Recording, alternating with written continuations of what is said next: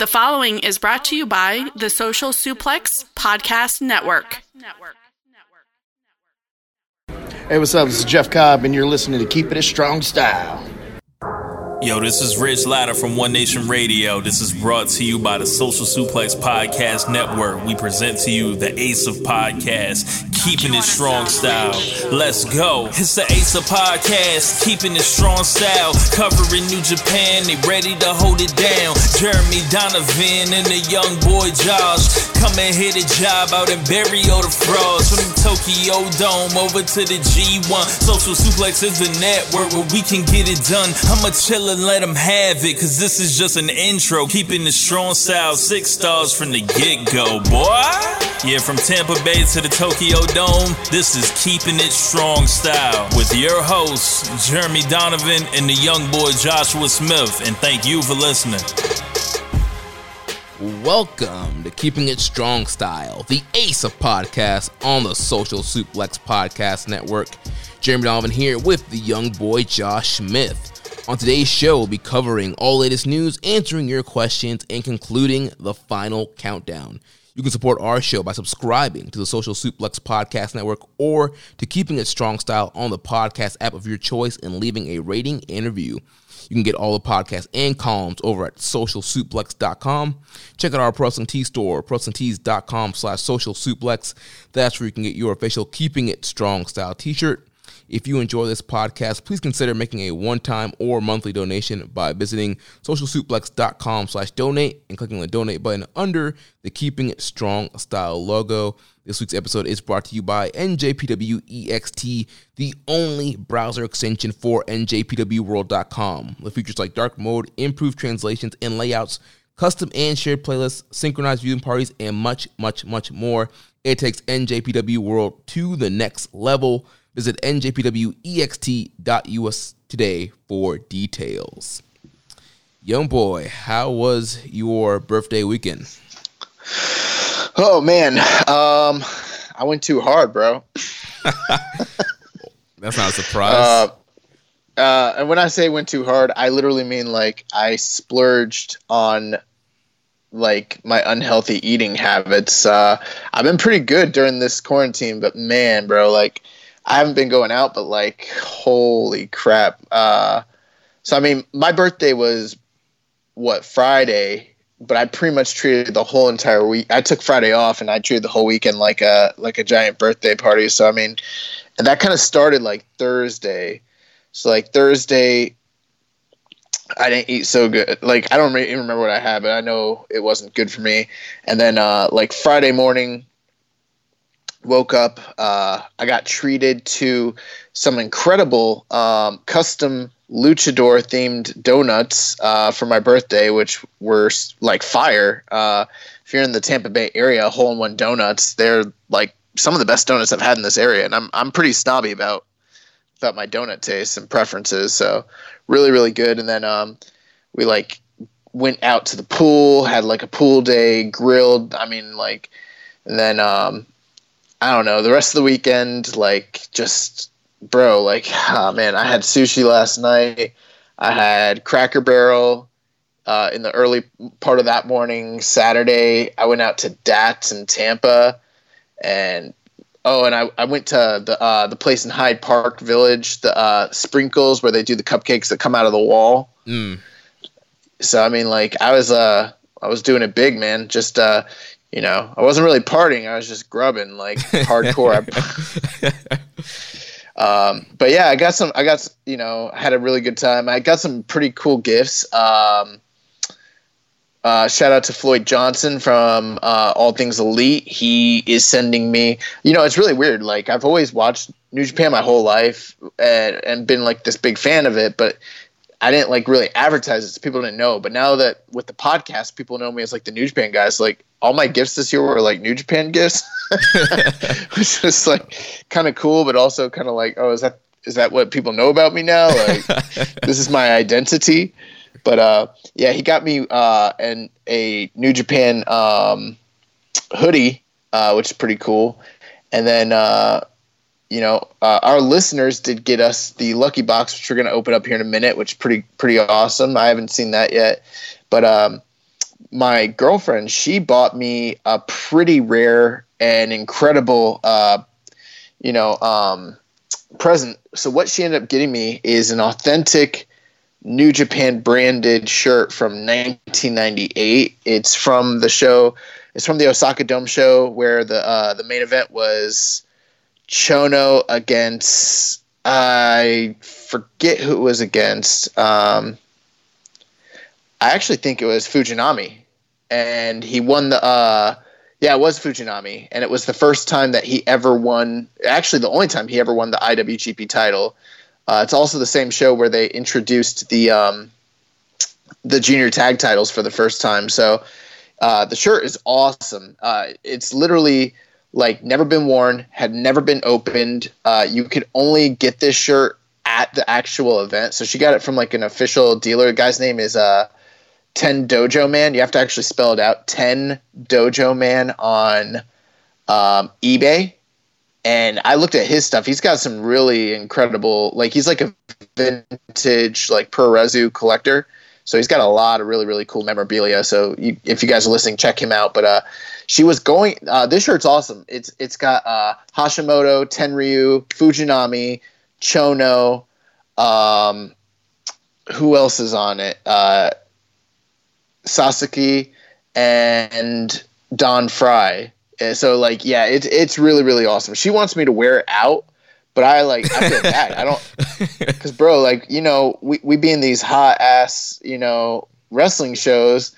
I be sweating, there's neck beards everywhere. Like I'm going to ruin this like prized collector shirt. Like I want to put it in a frame. She's like, no, I want you to wear it. I want you to flex on people. Like let them know, But she was looking. She was gonna get me this other shirt. It's still for sale. If anyone's listening, it's like it's online. It's from the final countdown from the Tokyo Dome show in '95. So it's got Sting, Tony Palmore, Antonio Inoki, and Gerard Gordeau on there from the '95 martial arts tournament. And it's a really cool shirt. She was about to buy it for me, but then she's like, she actually did buy it. She bought it and then backed out because she went to Cage Match and looked up the star ratings of the match and saw that, like, she saw the reviews of the event and they were like, this is one of the worst events in the history of professional wrestling. These matches are literally like the worst matches of the year, which they are. But the shirt's incredible. And like, she was like, oh, heck no. She's like, I'm not buying him a shirt from an event that has a bunch of negative star ratings. Like, oh my gosh, dude. Little did she know that it would have been like, like I would wear like a Dungeon of Doom shirt. You know what I'm saying? Yeah. for the ironic effect of it. Like that's kind of what that shirt would be like. Plus the shirt looks awesome, but yeah. Dude, you have a girl that knows how to use Cage Match. I think that was her first time ever using it. You lock that down, son. So yeah, it's a pretty good birthday. Are we ready to open the lucky box? Oh, I'm ready. Are you ready? All right. Yeah. All right. So got a nice little yellow New Japan bag here that came in the box. I already got one of those. All right. So let's see here. Shirt number 1. You have a small. Come on, Switchblade. A small Fighting Spirit USA shirt from the Boston, Philadelphia, New York tour. Okay, it's small. Yeah, that's a gimmick with the lucky boxes. The shirts are random sizes. Well, part of me was kind of thinking if they were random, like we could always use them as like giveaways or prizes or something. So I don't know. We'll see. Next up, got a medium Super J Cup 2019 shirt. Oh, that's pretty cool. I gotta be able to see these. I haven't seen either of them. All right, hold on. Put it up with the camera. My bad. All right, so here's the Super J Cup shirt here. That shirt's kind of fire. Right now I'm working out, so maybe I'll get down to fighting weight where I'll be able to wear that because that shirt's pretty fire. And here is the Fighting Spirit shirt. That shirt's pretty cool too. Dates on the back there. All right, next up here we have a 2XL. What is going on? Retirement Tiger Hattori. Thank you, Tiger shirt. All right. Do we have a large shirt in there at all? Let's see. This is the last shirt here. Last shirt. It's an extra large. Are you kidding me? Madison Square Garden, King of Sports, New Japan Pro Wrestling shirt. I don't think I've ever seen this shirt before. I've never seen that shirt. Is there anything on the back? Just the New Japan, the line mark, and then the Madison Square Garden trademark. That's an extremely understated and plain shirt, huh? You know, I kind of feel like I got gypped on my Lucky Box. Lucky Box is not so lucky. Like, I feel like I took the gamble, but they didn't deliver, like, the goods. I don't know. But those are cool shirts. Like, I'm sure we will find people who fit those sizes. Maybe I'll try in the medium. We'll see. But I'm definitely not XL, and I'm definitely not small or double X, so that's cool. So, yeah, man, But I'm still appreciative to you, Jeremy, and to the listeners who donated for this monumentous prize. So, happy birthday to me. And one last thing here before we get moving on to the news. So we told you guys last week about our new concept. So voting for next week's episode will be available at 12 noon Eastern time on Tuesday. So whenever you listen to this, Tuesday, 12 Eastern time, poll will be up for 24 hours. And the theme of the poll this week is Bullet Club leaders. So your options to vote for will be Prince Devitt, AJ Styles, Kenny Omega, and Switchblade Jay White. We're going to be joined by Voices of Wrestling's Chris Samsa on next week's episode. So you guys go out there, you vote, you pick which Bullet Club leader you want us to kind of do a deep dive on, and each of us will pick match recommendations from whoever you guys vote on, and then we'll have a little discussion on that person and talk about the matches we watched. Why didn't you include Carl Anderson or the Young Bucks as leaders of the Bullet Club? Or Cody? I know some people... Cody was a leader. You could throw Cody out there. You can throw Adam Cole out there. Adam Cole was a leader at one point. What's going on? I don't understand. Went with the leaders in the Japanese territory, the main singles heavyweight leaders. If people pick Kenny, I'm gonna choose a DDT match. I'm gonna choose something from his junior run in All Japan, or some PWG. Nah, but I'm really looking forward to that, actually. So that will be, a nice departure from this, how long has this been going on? 6 weeks? Yeah, Final Countdown. This is the sixth week of that, so yeah. So as much as I enjoy this, I'll be glad to get to something that's a little more static and a little more, not so long term. So that's kind of cool. And, it's always good to have Chris on the show. I can't wait to review these Jay White matches, so it's going to be really good. Yeah, I highly doubt that our fan base is going to vote for the Switchblade. You don't know. Hey, we'll see. We'll see what happens. But yeah, looking forward to having Chris on the show. He's dying to do some audio, so glad to have him on. We're going to have some other guests throughout the week. So there's a bunch of different themes that we have planned for you guys for the theme of the poll, so be good stuff. I kind of secretly hope they pick AJ, but yeah, we don't want to sway the poll or anything or sway the votes, but I think AJ would be a pretty cool one also. Bro, they're gonna pick Kenny. Like, I don't have to sway the vote. We need to dissuade the votes to make it fair. Because come on, Fergal. Oh my gosh. But nice. And here's the cool thing too with this: when we invite the guests on, they're kind of picking. We've given them a template of a lot of different options that we've kind of pre-selected, but they're kind of choosing which one they want to do. So that's going to be the cool thing. So like Chris actually chose to do the Bullet Club Leaders here. So, that's kind of a topic that he probably feels passionate about or, is interested in. And I can't wait to talk to him about it. Nice. So moving on to the news here. So first thing we need to talk about is Harold Meij, New Japan president. He addresses the future of New Japan in a YouTube video last week. And to kind of give this a quick summary of it, he gave 3 reasons for not running show at this time.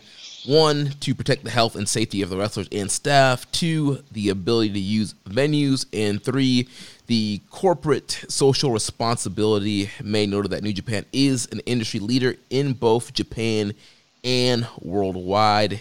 He said the first step back would be empty arena matches. He said this will happen when emergency restrictions from the government are lifted and COVID-19 cases decline, and only if matches can take place in a properly disinfected and safe setting.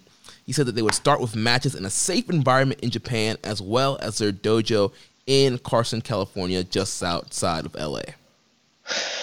Yeah, I really, really enjoyed this video. I thought that, from top to bottom, since the start of this pandemic, New Japan has done an exemplary job, just with how they've handled everything, how they've treated their talent, how they've treated the fans. But, it started to get to a point where we were kind of going on and not hearing an official word from them. We were getting press releases where they're pushing things back, which was great, but we weren't kind of getting like, what is your stance? What is the roadmap? What is happening? And so Harold Meij kind of stepping in and doing this kind of really showed his him as a leader, as like the face of the company, being the person to kind of step out and just speak to everybody very candidly about what the company's stance is, what the roadmap back is, what their financial situation looks like. And I thought he did a really great job. Yeah, I thought it was a great video. He could have stepped his tech game up, maybe use some PowerPoint slides instead of just pulling off this stuff off of a whiteboard or whatever he was using. But yeah, I thought he was very well spoken, had some great solid points, and it was a great video kind of addressing everything. I'm glad he didn't use, more of the budget for the high tech, shenanigans. See, Jeremy, that's why you're not running the company, because you be spending more money, run them into the ground, man. Like fiscal responsibility, son. Yeah, that's why he's in charge. No, but on that note, I guess I've got a couple questions. So one, they're saying that they're going to eventually do empty arena shows, and once those 3 criteria are kind of met, they'll come back, and then eventually they'll do like a social distanced, limited engagement sort of, opening for fans to come back to matches once things are in place. My question is, I think it's great, if they end up doing empty arena shows, but I guess my question is, because they don't have the same kind of like, say, quote unquote television deal that they're dependent on for their well-being the way that, say, like AEW or WWE does in the States. Aside from the notoriety, how do they benefit? Like, because I can't imagine they're making money off of it if they run a show, And in fact, I think in many cases they'll be spending more money to procure the venue. Does that sound wrong, or am I right? I don't know how to make money. You're definitely right, and that's something I wasn't even thinking about with all this empty arena stuff. It's like, yeah, they're going to be spending money to secure the venue, spending money on the production, the camera crew to get it streamed on New Japan World. Talent. Yeah, they've been paying the talent, but still, the talent. But I'm sure downside travel. guarantees are not the same as like show dates and stuff like that. Right. So yeah, there's a lot of costs, and so obviously they'll have the New Japan World revenue, but there's not the revenue of live gate people coming to watch the show. Trust me, there's nobody that's more hungry for New Japan Wrestling than us, but at the same time, I don't want them to do something that will hurt the financial standings of the company. So I'm just wondering, long term, how sustainable that is, or what the game plan is. Is that something that like they'll run a couple shows that way? Is that just how it's going to be for the rest of the year? I would like some more definitive answers once. I'm sure they're trying to figure it out as well, but that's kind of my question. I guess the other thing I'm wondering is, and we've kind of talked about this in the past, like, what does it look like when they come back? I think the biggest thing is, this is a company that's known for tournaments. G1's on the horizon. I think if they come back for, say, G1, there's really no storytelling that no storylines that need to be in place. It's kind of just like, we've been on hiatus. Here's the G1. Let's run it. I think that's maybe the easiest way to kind of get things back. But then at the same time, think about an empty arena G1. How enticing is that idea to is that better than not having a G1? Or, what are your thoughts? Yeah, kind of mixed feelings, man. I mean, like we mentioned last week, I think New Japan would do a great job in producing an empty arena show. I think it would be very similar to the UFC shows that have been running out of Jacksonville. It'll be, feel like you're watching a sport, and the guys will be focusing on wrestling and, not trying to pretend like they're talking to a crowd or pandering to a crowd that's not there.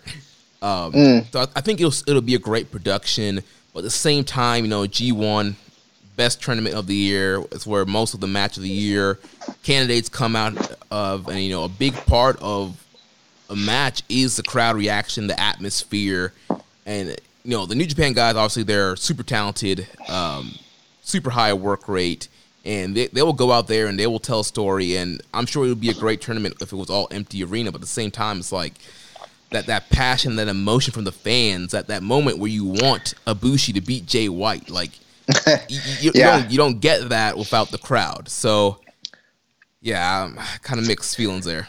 And you're absolutely right. But at the same time, you look back at the history of wrestling, and there are times, as much as wrestling companies like to live in a bubble and like to live in a self-contained universe, that's not always realistic when it comes to cultural events, societal shifts and big historical moments. Obviously, a pandemic is, something that kind of fits in that criteria. We've seen where there have been shifts in the business, whether it be economic or working style or, different attitudes, just things that have happened externally that have affected the way business has been run or the way people work or the way that fans perceive the performers.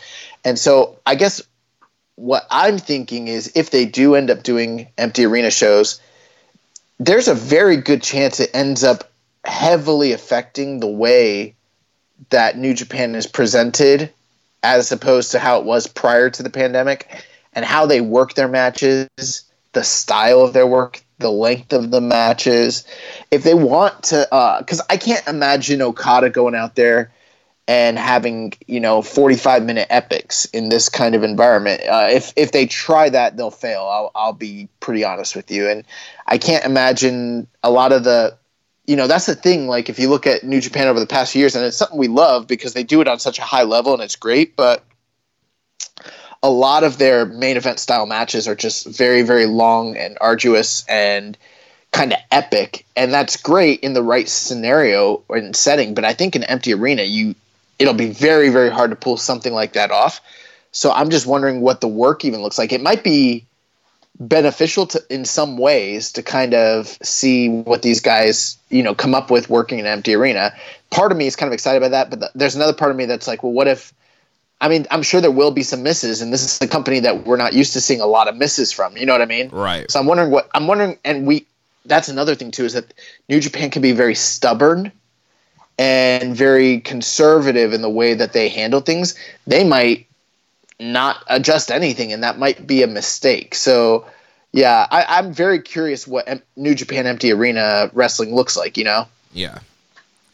And so, talking about G1, got some comments here from Hiromu Takahashi in Tokyo Sports, and he has a wild idea. He wants to hold a junior and heavyweight festival at the same time. His idea is to hold Best of Super Junior and G1 Climax at the same time in October, with each tournament final taking place on the same day. We have a question here from Reddit user PSAN91. What do you think about Hirumu's recent comments that the Best of Super Junior should be canceled and postponed, possibly having the finals on the same night as the G1 finals? Was this an idea I had a few weeks ago? We talked about it a couple weeks ago about potentially doing Super Juniors and G1 in the same tour. That was my idea, right? I don't remember. I remember us talking about it. I feel like I came up with that on the spot, but I've kind of forgotten. Yeah. Bro, Hiromu's fucking listening to our podcast. well, dude, Japan is one of the top countries that Social Suplex Podcast Network is listened to. So, I mean, like, stranger things have happened. There have been people that we have found out listen to this podcast. And we're like, wait, what? Right. over the years, it's been kind of crazy. So I mean, that wouldn't be too shocking. But and he's been working on English, so. Yeah. I mean, I think that would be incredible. Super Juniors is obviously a tournament that we love passionately. We love covering it every year, and I hate the idea that it wouldn't be happening. I mean, we've thrown out every scenario for how they could do it, whether it be using, all their just, local guys that they have in the country, bringing in talent from other companies within Japan, postponing it to a later date. I mean, there's a lot of different ways they could go about doing it, but I don't want them to cancel it. I hope it's just postponed. And I think that idea is awesome because, if they end up doing a G1, why not do a Super Juniors at the same time? More bang for your buck. I mean, you'd get a ton of singles matches for, the 20 or so nights or however long it goes. And everyone has a goal that they're like, it gives everyone a purpose to be on the card, why they're there, why they're working. And we don't have to worry so much about like the externals. I mean, you look at like, say, AEW, and also NXT. I mean, two companies that are doing tournaments. I think like WWE is doing one on their main roster. And that's been something that's like simple form storytelling that just gives guys a simple motivation why they're wrestling, and the story kind of tells itself. You do that on the bigger scale with New Japan because you've got their two most prestigious tournaments happening simultaneously. I mean, that gives you a real reason to invest, and it's and not nitpick so much the environment because the matches have meaning. Right. And, you kind of lose those undercard matches, those tag matches that kind of set up the other matches. But I think it's kind of worth it if you are having, best Super Junior matches on the undercard. And, you have a stacked card of, 4 junior matches, 4 heavyweight matches from both tournaments. That's true. But, there are some creative things they could be doing as well. We've talked about seconds, and we see seconding happen a lot during tournaments. And maybe if you want to build something up, maybe you have like the heavyweights coming out to second some of their junior stablemates to kind of like create tension. I'm not saying like there should be tons of interference and stuff like that, but I'm saying like, maybe a post-match attack between the two rivals on the opposite ends. You could do things like that. Yeah, they can definitely do that. So yeah, I mean, we love the idea. I hope New Japan, that their corporate office, reacts favorably to this and, considers doing it. But then again, we don't know when they're coming back. I mean, we're just being very hopeful at this point because, I mean, they could come back or, G1 could be the next one to get the axe. Yeah, I hope not. Also, speaking of which, I know this is off topic, but just think we've been talking a lot about empty arena wrestling. Have you seen Timothy Thatcher and Matt Riddle this week? I have. It was NXT Presents Bloodsport. Bro, I just watched it. It's freaking awesome, bro. Yeah. Like, it's like a modern Americanized version of like Battle Arts or like UWF. Like, I loved it. Yeah, it was probably one of the better matches coming out of this quarantine era. Really great stuff. Obviously, Riddle and Thatcher, two of the best wrestlers out there today. They have history working in Evolve and other indies. And yeah, it was a really solid match. Really, that kind of blood sport, kind of shoot style type of matchup. It was real good. I know not everybody can work that style, but when I was watching them do that, I was like, the guys that come out of the dojo system, maybe they're not as adept at every aspect of like MMA and grappling, but the type of grappling that they do is very reminiscent to what we saw in that match. And I was like, I bet you the empty arena matches, if they were kept like hard hitting and intense and grappling based like that, they'd probably be really good. Yeah, I think, incorporate some of that shoot style, but suplexes, kind of fighting for submission, some of that amateur wrestling. This would be great stuff. Yeah, I mean, we're going to talk about it here in a little bit, but, I just finished watching the recommended match of the week, and the whole time I was watching that, I was just thinking about the dojo system and how like dojo style, young boy style wrestling works no matter whether there's a big crowd, small crowd, or no crowd. I'm pretty sure that sort of thing will get over. So yeah, interested to see it. So last few news items here. There's a column up with Hiroki Goto called Change Reaction, the first of 2 parts. There's also a video up on the website called Bullet Club 5 Shots with Tama Tonga. And I believe it's a video with Tama Tonga and Gino Gambino and some other members of Bullet Club kind of talking about some Bullet Club history. And there's also a column called 7 in the Chamber with Tama Tonga talking about Bullet Club 7 years. And that's a 2-part column. The first part is up right now. Before we move on, I need to bring this up. It's not on the docket, but Tama Tonga put out some very interesting tweets this morning.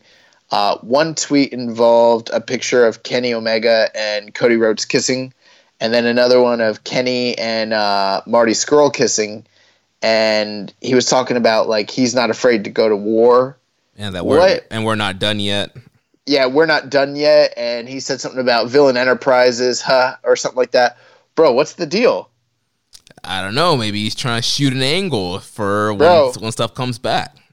Bro, God, they about to invade AEW at Double or Nothing. Tama lives in Florida.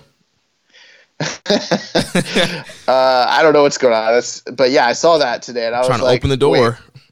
Are we going to get the payoff to the Bullet Club Civil War storyline? Is this what you're telling me? Because I'm all about that. I would love to see a Kenny Omega match. Yeah, it'll be interesting to see if he's just messing around, or if there's any kind of smoke to that fire. I mean, obviously, New Japan and Ring of Honor are still working together, so I can definitely see a Villain Enterprises matchup in the future, but not so sure about Elite match, so we'll see about that. Well, there was confirmation that Marty was supposed to be on the Super Juniors tour this year, so yeah, that's kind of disappointing we didn't get him in that tour this year, but yeah. One last thing.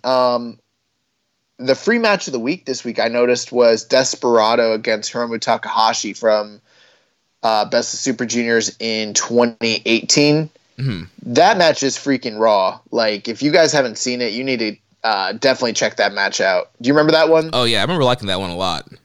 Yeah, that was the match where I was like, all right, Desperado is like raw.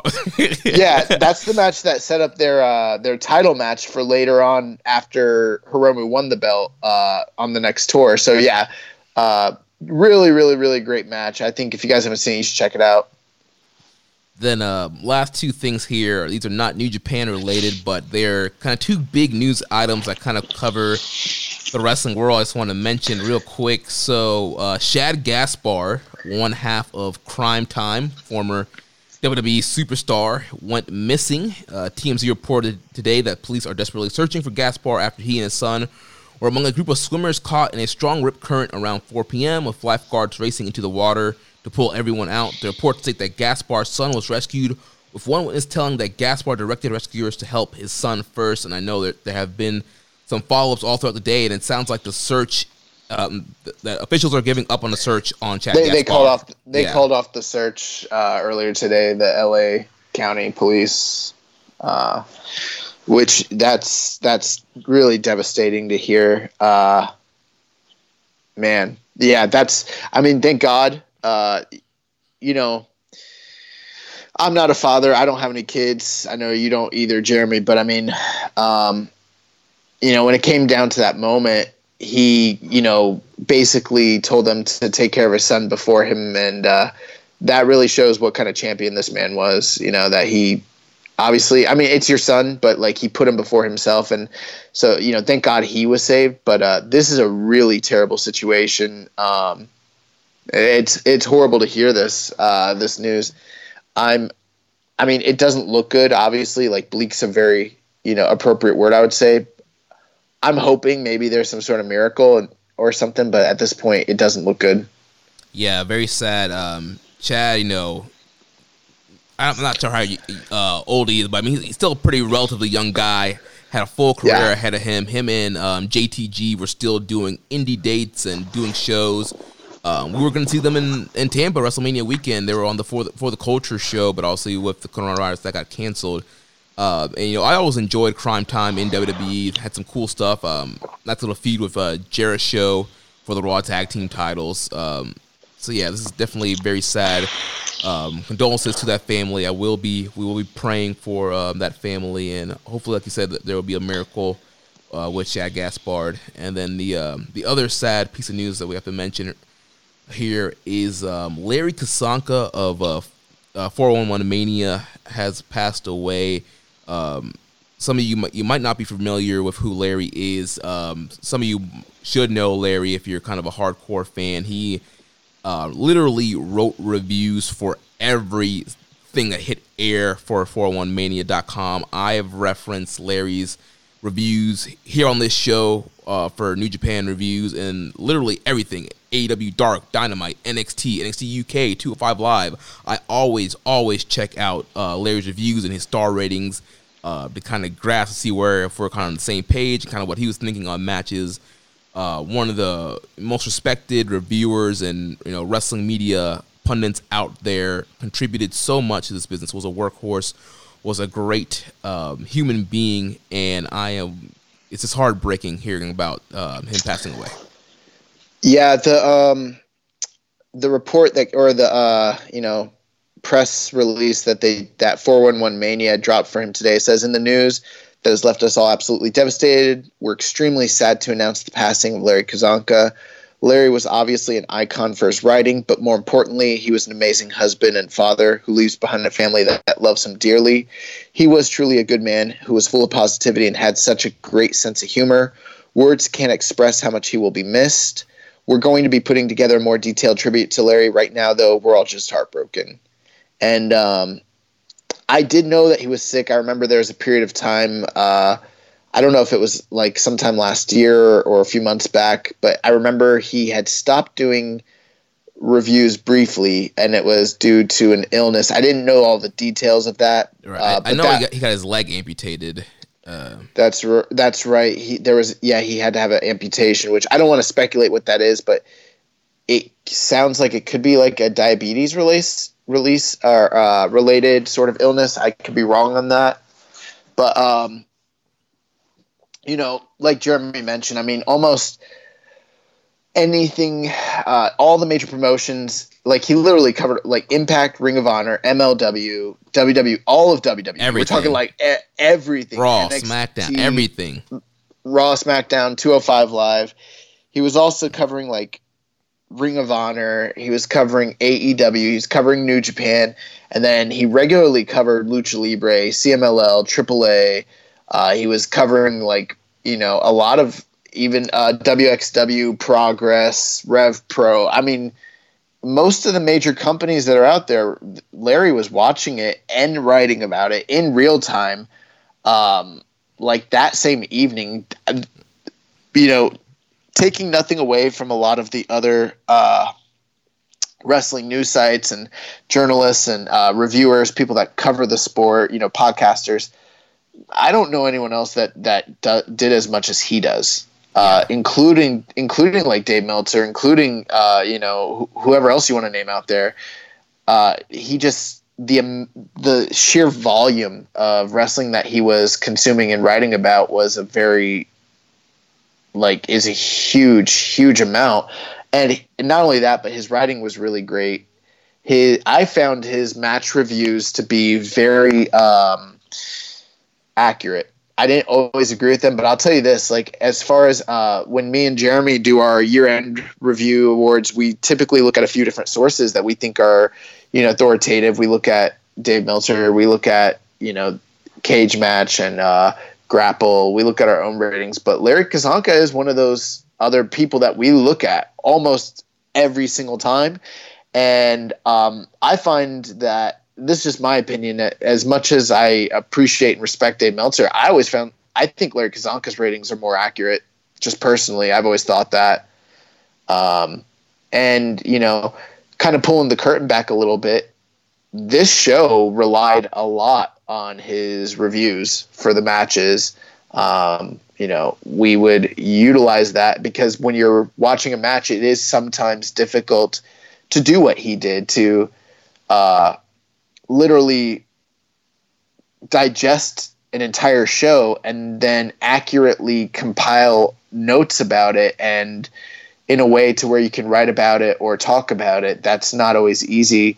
And there's a lot of people out there who do coverage and who write things, but in my opinion, there's no one who did it at the level that Larry Kazanko is doing it when it comes to writing. And he's left a huge void in the wrestling industry.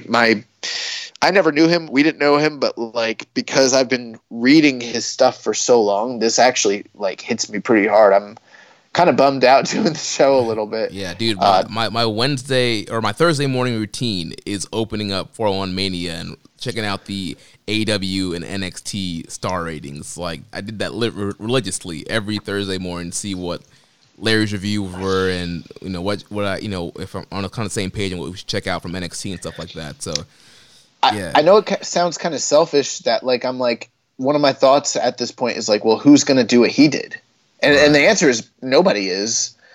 So you kind of feel that loss that the wrestling industry. A lot of people didn't know Larry, but a lot of people did. And at the end of the day, though, regardless of what he was going through with his own personal life, this was someone who, really loved this industry, loved this business, and poured a lot of himself into it. So that's what we're going to keep doing. My thoughts and condolences go out to his family.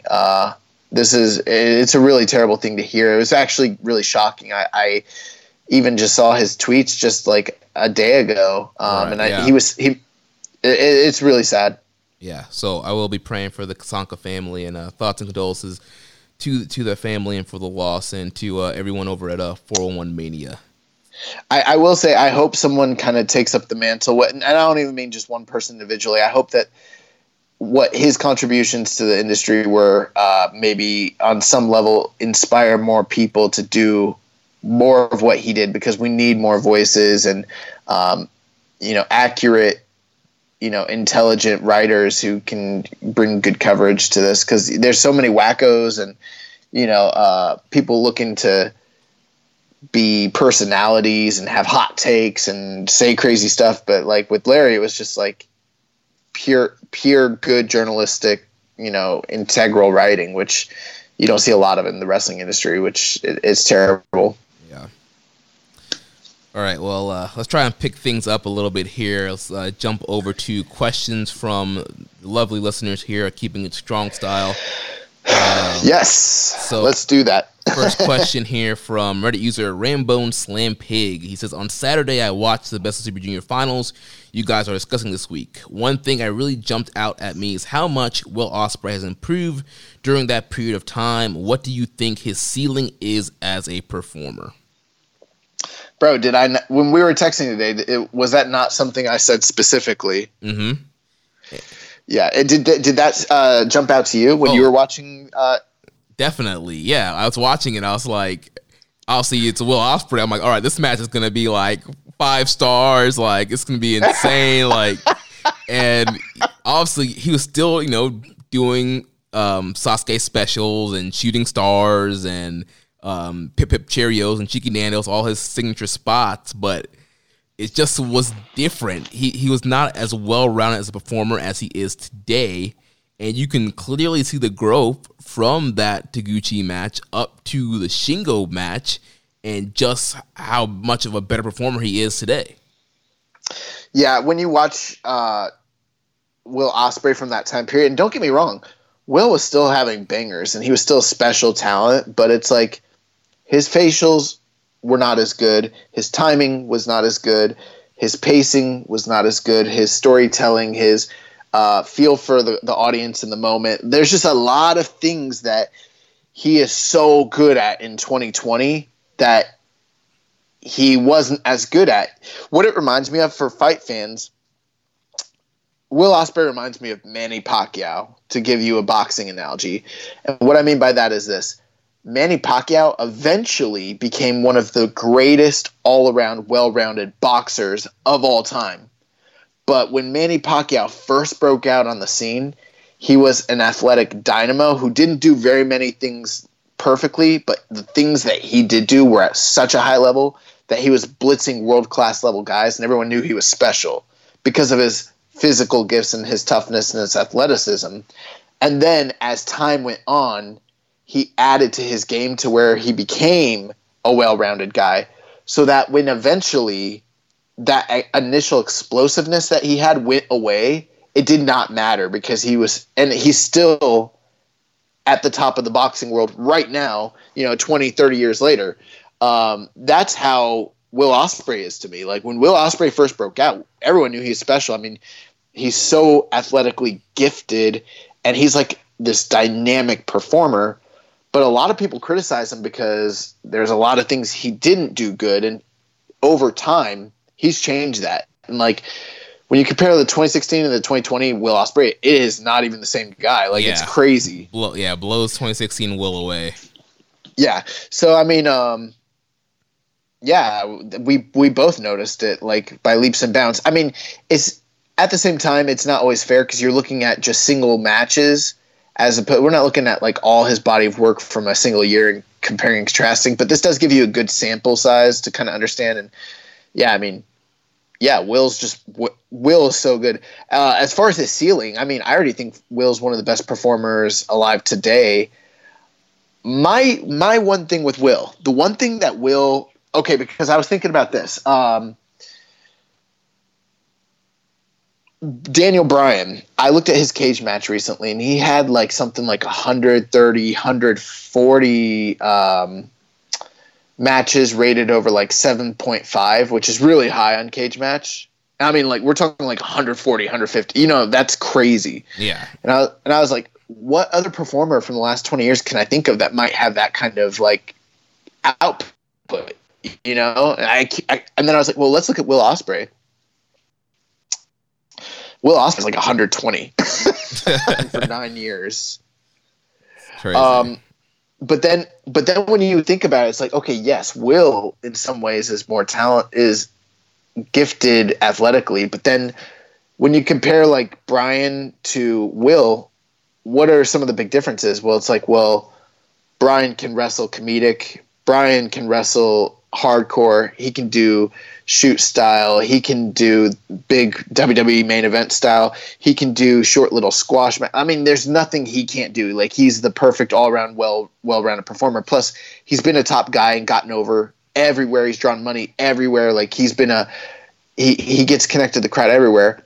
Whereas like with Will's really great, but like Will's been doing the same kind of match almost everywhere, and that the match he does is fantastic, but like Will hasn't branched out to show those other aspects that a performer like a Daniel Bryanson has. Mm-hmm. And he's also never really been the top guy in too many places. You know what I mean? Right. Like he's always been he's been an attraction guy. Like he's our high speed, high flying, and now in current times, he's our New Japan attraction, but he's never been like the go-to guy that they like put the big belt on and give the big long title run to.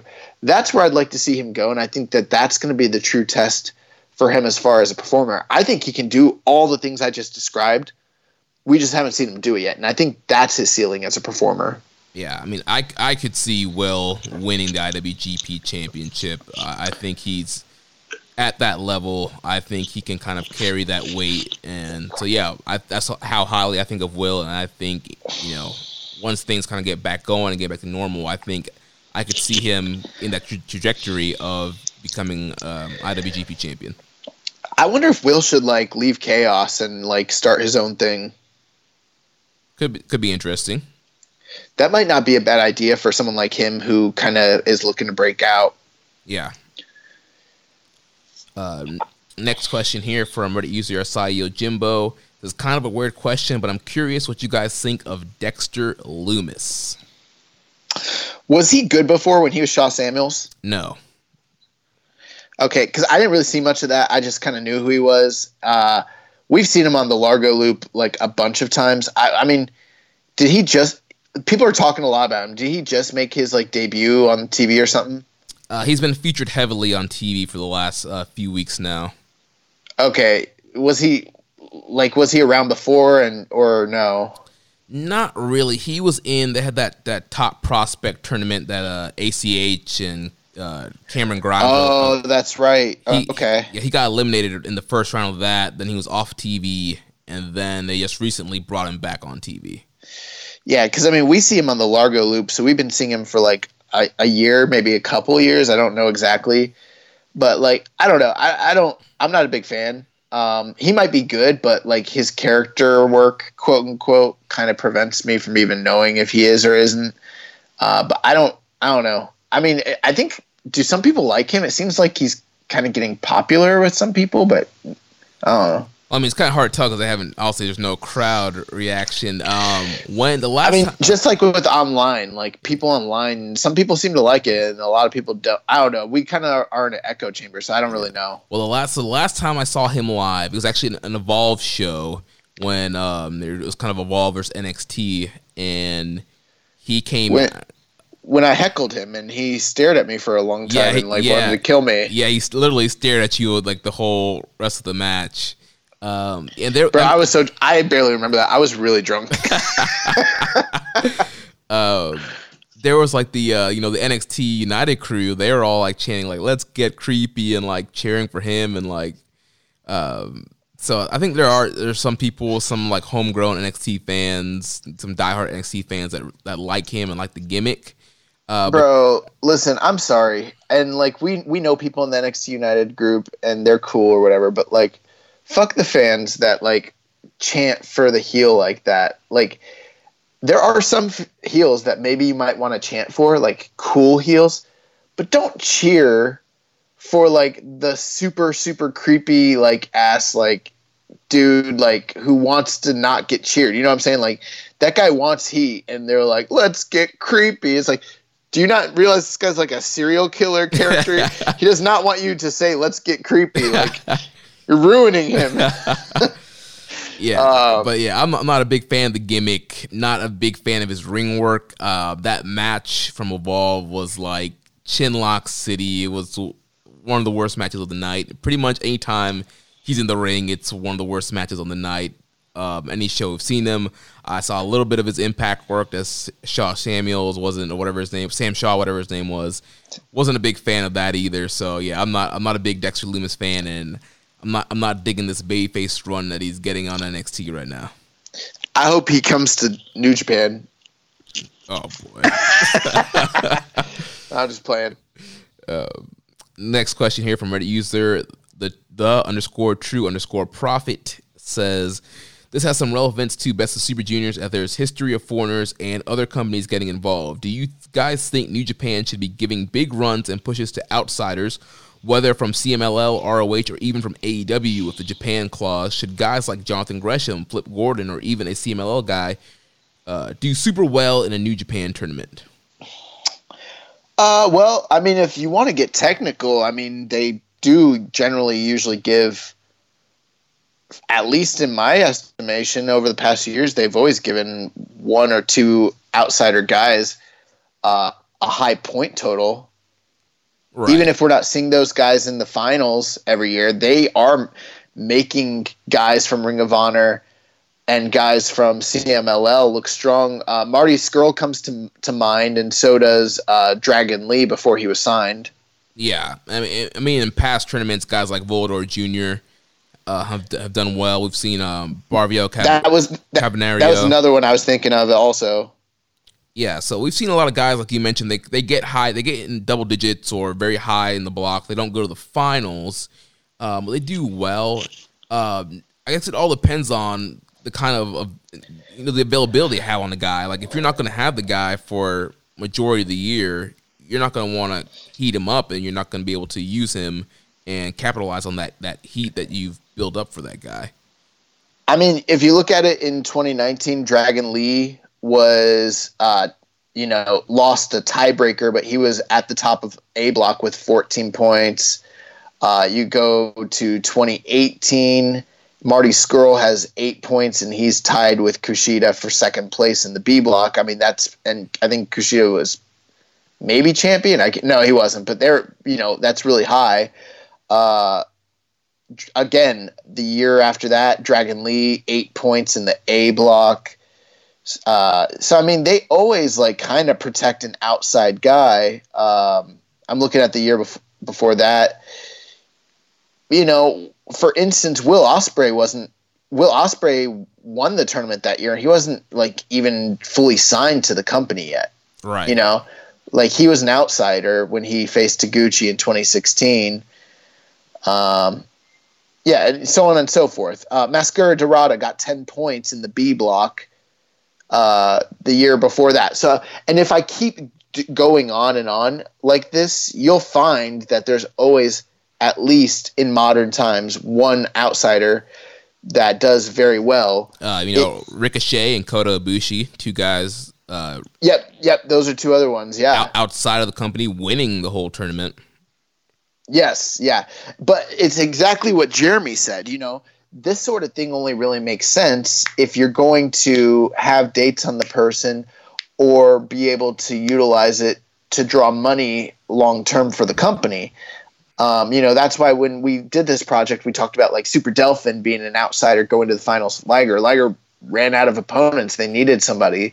Minoru Tanaka coming in 2001, like he wasn't fully signed yet, but he was an outsider that they were aspiring to sign. Same thing with Ricochet. Same thing with, Ibushi. Same thing with Dragon Lee. Same thing with Marty Scurll. Like these are all guys they eventually did end up signing.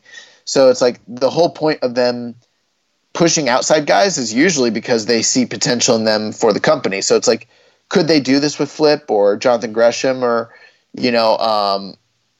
I don't know, Dolce Gardenia or something like that? Like, sure, they could, but what benefit does it serve the company if those guys aren't coming back? Right. It's all about business. So they're going to build a star. You're going to want to bring them back. Next part of that question, is the business of people like Mox worth giving him importance over guys actually signed long-term and locked down to New Japan? And I guess my answer to that question would be, well, Mox is signed to New Japan. Right. Even if it is part-time, he's also one of the biggest, when they signed him, one of the biggest free agents and stars in the world, and he's somebody that had a ton of fresh matchups in the company. So they, were like, we can make a lot of money with this guy. So that's why they pushed him because, for instance, hypothetically, you push Ishii, right? Ishii, we all love him. We all respect him. We all think he deserves it. But Ishii's wrestled everybody in the company already, and he's kind of seen as at one level. And it's like, sure, you could elevate him, but then where are the fresh matchups? What is the upside? Whereas, like, you got a guy like Mox, he's already at an ascended level. He's already fresh. He's fresh out of WWE. Like, that was the time to push him. And, I think I was critical of some of those business decisions at the time. And I'm not entirely going back on them, but at the end of the day, it's about business. Who are they going to make the most money with? Exactly. It's all about business. Obviously, Mox had a ton of buzz leaving WWE, was a hot star, and once again, you can track New Japan World subscriptions and just interest in the West when Moxley started being featured on those shows. And like I said, it's all about business. He's bringing in more business. You push the guy. Obviously, New Japan fans and the people in backstage like what he's doing, and he's bringing in revenue, so you're going to push the guy. Yeah, and at the end of the day, why do you do that? You make someone important so that when they lose, it's important for whoever it is you want them to lose to. I don't think everything's worked out perfectly with, like, say, the Mox experiment because, he had the issue where he couldn't get, what was it that he couldn't come back to the country? I can't remember. There was the tsunami. There was a tsunami. Then there was a pandemic. Those messed up the booking ideas that they had for him. And but at this, go ahead. What were you gonna say? I think you were gonna mention his illness too. No, there was one thing I forgot to mention was just because you mentioned he might be a part timer, but we've seen that he is committed to coming to Japan more than other part-timers we've seen in the past. And he's willing to work some of these smaller tours. And even we've seen him work the undercard on some of these tours. And so even though he's not, quote-unquote, there, quote-unquote, full-time, he was still making a lot more dates than, say, like a Chris Jericho. Yeah, also, you need that sometimes. You know, you need some guys that are not always there who can be attractions. But what I was mentioning is, like, I think that they had a long-term plan for Mox, and it didn't work out because of things outside of everyone's control. It does remain to be seen what happens when he does come back. But, like, in my opinion, I think he's someone that could lose to, like, say, Naito or Okada, and it matter. Right. Because he's beaten Suzuki and he's beaten Juice and guys like that. You know what I mean? He tapped out Shingo. Yeah, he tapped out Shingo. So that's the idea. Is like they're building him up as this big credible star so that he can do the job. You know? So that's the deal. Yeah. Next question here from either Just a Little Bear 01. Having finished reviewing the whole history of Best of Super Juniors, who impressed you more than expected? And were there any years that stood out for you that were flat out the wrong person won? When it comes to impressed me more than I expected, I would say two names come to mind for me. One is Taguchi. The second is El Samurai. Okay. For me, I would say Taguchi's also one too, because just we always hear about Big Mac Taguchi, and we have seen some of that. But to see him in his prime and just how great he was, I was pleasantly surprised by that. And for me, the other name would be Koji Kanemoto, just because I never really knew much about Koji Kanemoto. And as we're doing these reviews, you see he's like he's in a ton of finals. He's like pretty much in a majority of these 7 finals. Yeah, 7 finals. He's pretty much been in the majority of the tournaments that have happened in the past, and high point totals even in the years when he wasn't in the finals. And just seeing, he wrestled different styles of matchups, and he threw in the high flying. He could do the Inokiism style. Like, he was a very well-rounded performer. Had some bangers. The El Samurai match, and what was the other match he had that was really high up there? The Dr. Wagner Jr. match. Yeah, the Wagner Jr. match. So, yeah, he was a guy that I instantly gravitated to as we started doing these reviews. Plus, I've had a lot of praise for the Kakihara match with him as well, which might be my favorite of the Inokiism era matches. Yeah. One other name that stands out to me as someone who really over-delivered as opposed to my expectations was Norio Honaga. Yeah. We only saw him once, but I loved that match.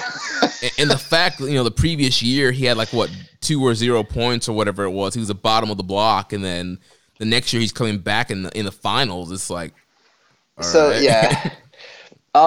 As far as I think the flat out wrong person won, I think that's a harder question to answer because I wasn't really looking at it so much from a booking perspective when we did this review personally. Mm-hmm. I was kind of just looking at it more from a historical perspective. So for me, it wasn't being invested so much in the long-term story as much as taking a screenshot of what occurred once. You know what I mean? Right. But were there any times that you thought the wrong guy went over? Yeah, for me, the one that kind of stands out is the Liger versus Minoru Tanaka match. And again, I don't know contract statuses, what the deal was with Tanaka, but just based off what we were reading, they're trying to build up a new young junior star. Here's Minoru Tanaka guy. He's awesome. He's in the finals with Liger. Liger's well-established, been in the finals multiple times, top junior champion, top junior star. To me, it would have made a lot of sense for Minoru to beat Liger there and to elevate him as top junior. And playing devil's advocate for you, I understand your stance on that, but at the same time, this was the send-off for Liger as being top junior star. Yeah. After he came back from brain surgery. Because he never won another junior title after this, and he never was in the finals ever again. And, he just retired in 2020, so we're talking 19 years ago, and this was the one time that they did a really big, like, he swept the whole tournament, and the story was, like, the young star could Liger pull it out one last time, and they did the nostalgia thing with him, which they never do. You know what I mean? Right. It's the one time they did it. New Japan never does this. So, like, there's the sentimental part of me. It's like, no, Liger needed to win. Fuck Minoru Tanaka.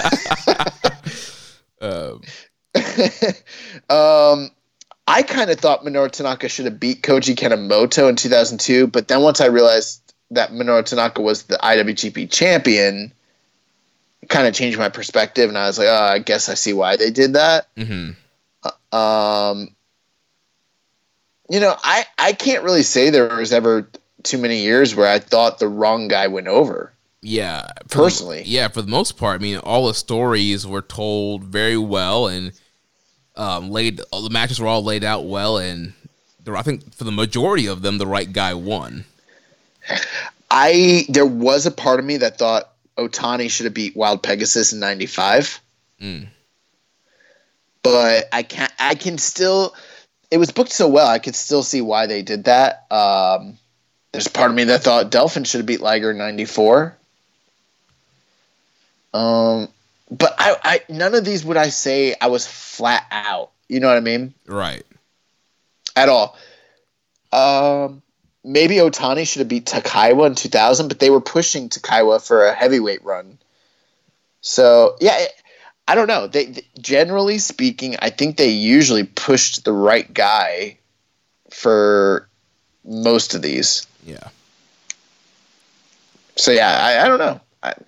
I guess the fact that we don't have too many definitive answers means that they did a good job. Yeah. Next question here from Reddit user Highest Fly Flow. Can you guys talk about Hashimoto's desire to start his promotion that New Japan was supposed to facilitate? Yeah. So I wish I would have prepared for this question. So I could have some historical inaccuracies here, so don't completely quote me on it. I think you guys should probably do your own research. But the way I remember it happening was basically like this.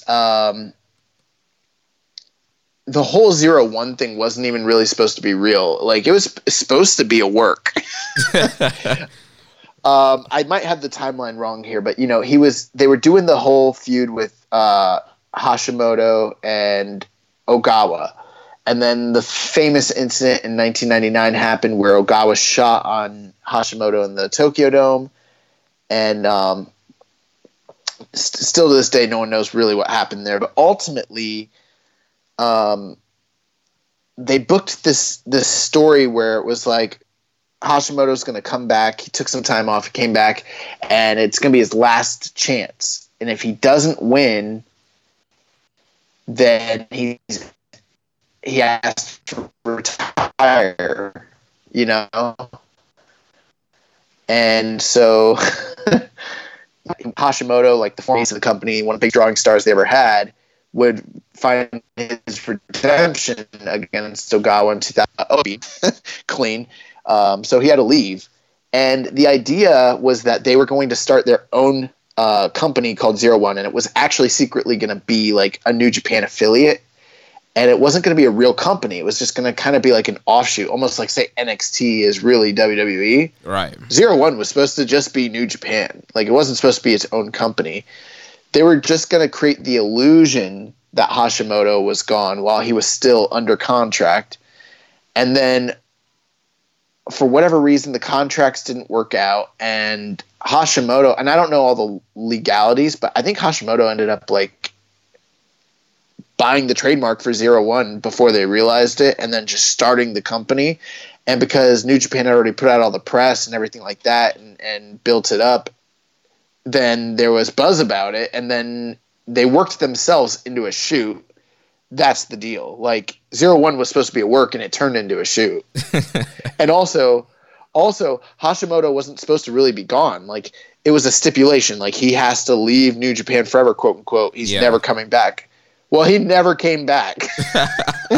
He left, and that also turned into a shoot. So that's one of those big, classic, terrible business decisions that occurred under the height of Inokiism in 2001-ish. And, you know, a lot of people criticize them for the way that all played out, and it is their fault. It's Inoki's fault.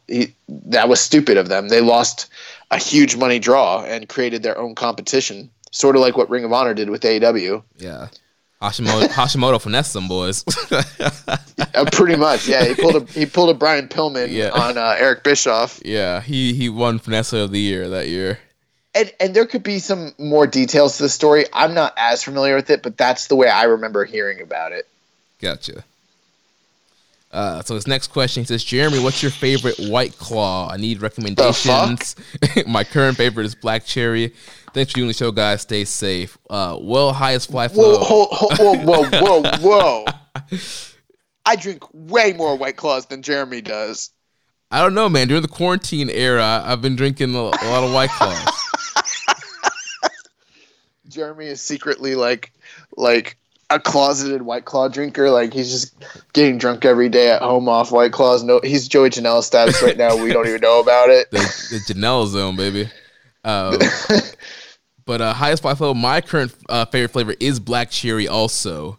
But I like the mango. Mangoes are top favorite flavor for me as well.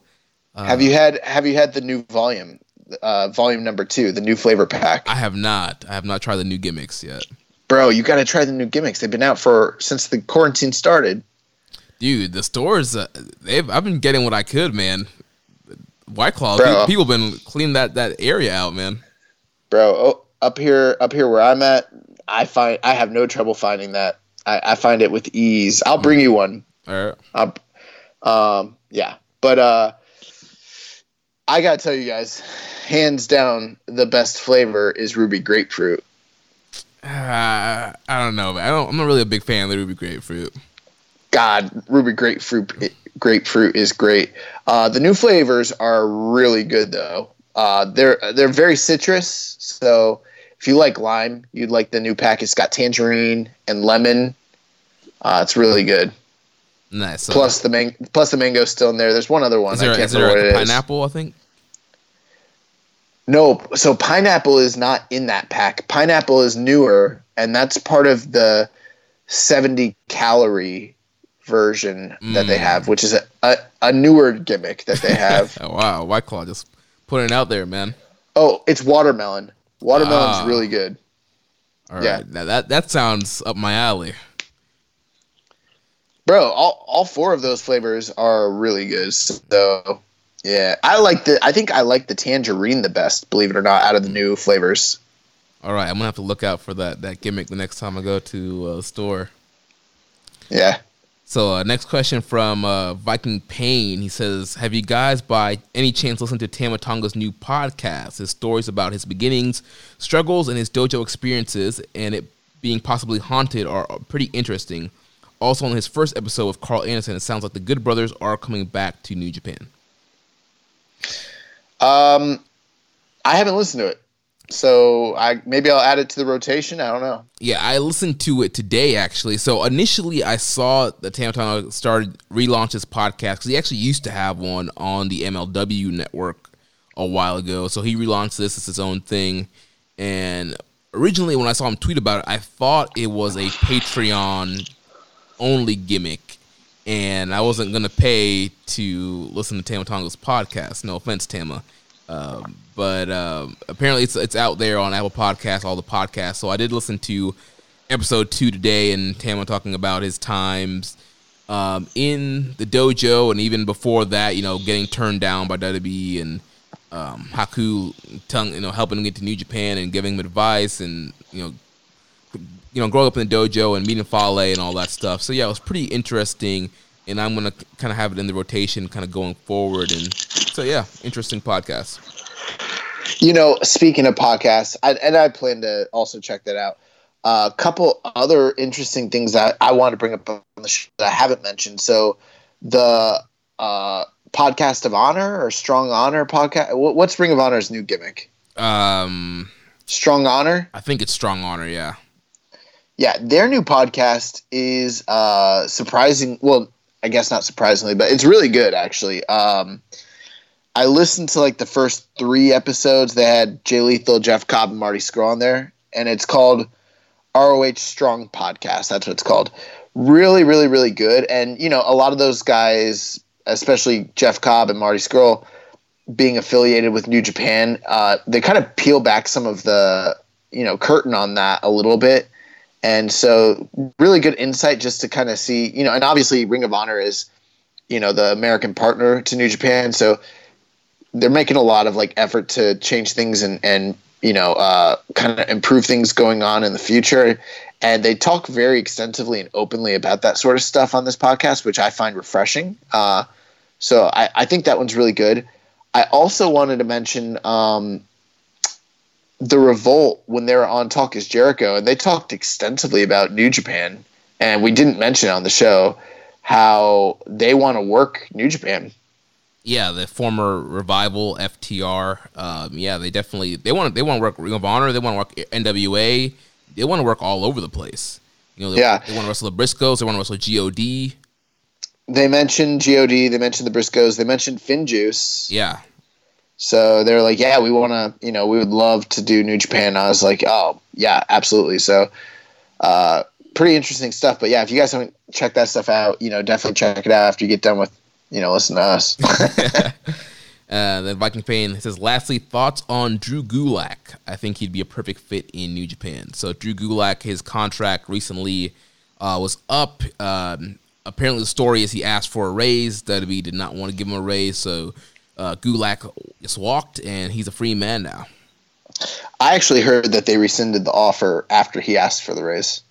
Yeah, so that they gave him an offer. He asked for a bigger offer, and so they pulled the original offer, I guess. Yeah, they like that's a totally different thing. They didn't say take it or leave it. They said, "Oh, you want a raise? How about this? No offer. Get to step in." I'm like, what's wrong with this company, dude? And he was on that like 205 like NXT, like, you know, who knows what he's making, but I'm sure it wasn't like, you know, main roster TV like type of deal. Like, what the fuck?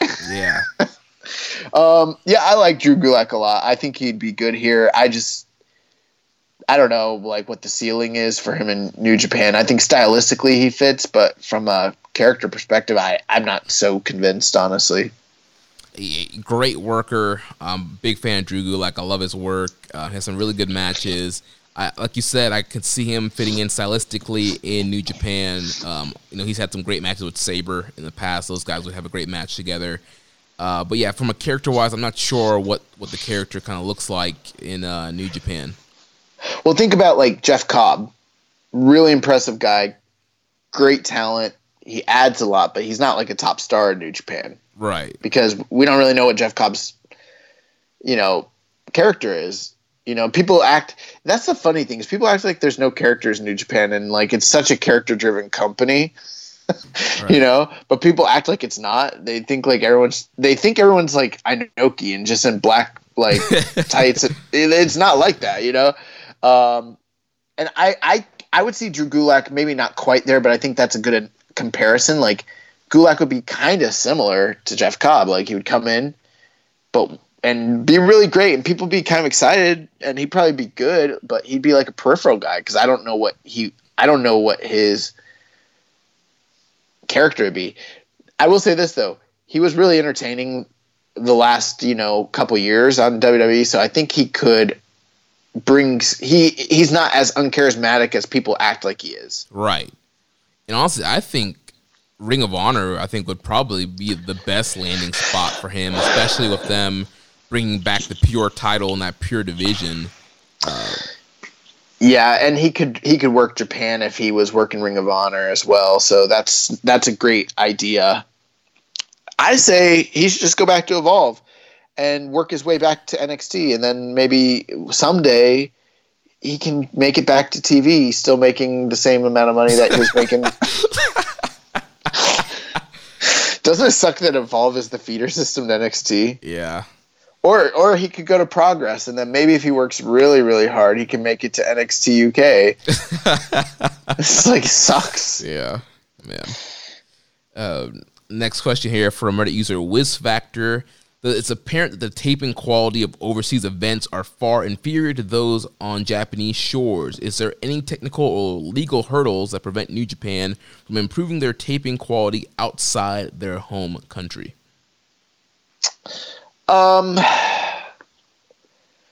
Is he talking about, like, say, for instance, like the Access shows they used to do, or is he talking about like when they did like this most recent tour? I don't know. I think maybe just talking about in general. I mean, you can look at some tours that did not have great quality. Obviously, like the Super J Cup shows was not great filming here. The Super J Cup tour was really bad. The Fighting Spirit Unleashed tour in the Northeast wasn't the best.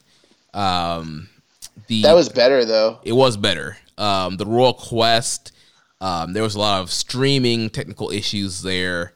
But overall, I think the issue what it comes down to is just money and how much it costs for a certain type of production to get them overseas and to have that production streamed live. Obviously, we've seen with the bigger U.S. shows, they've put the money down and had a better presentation.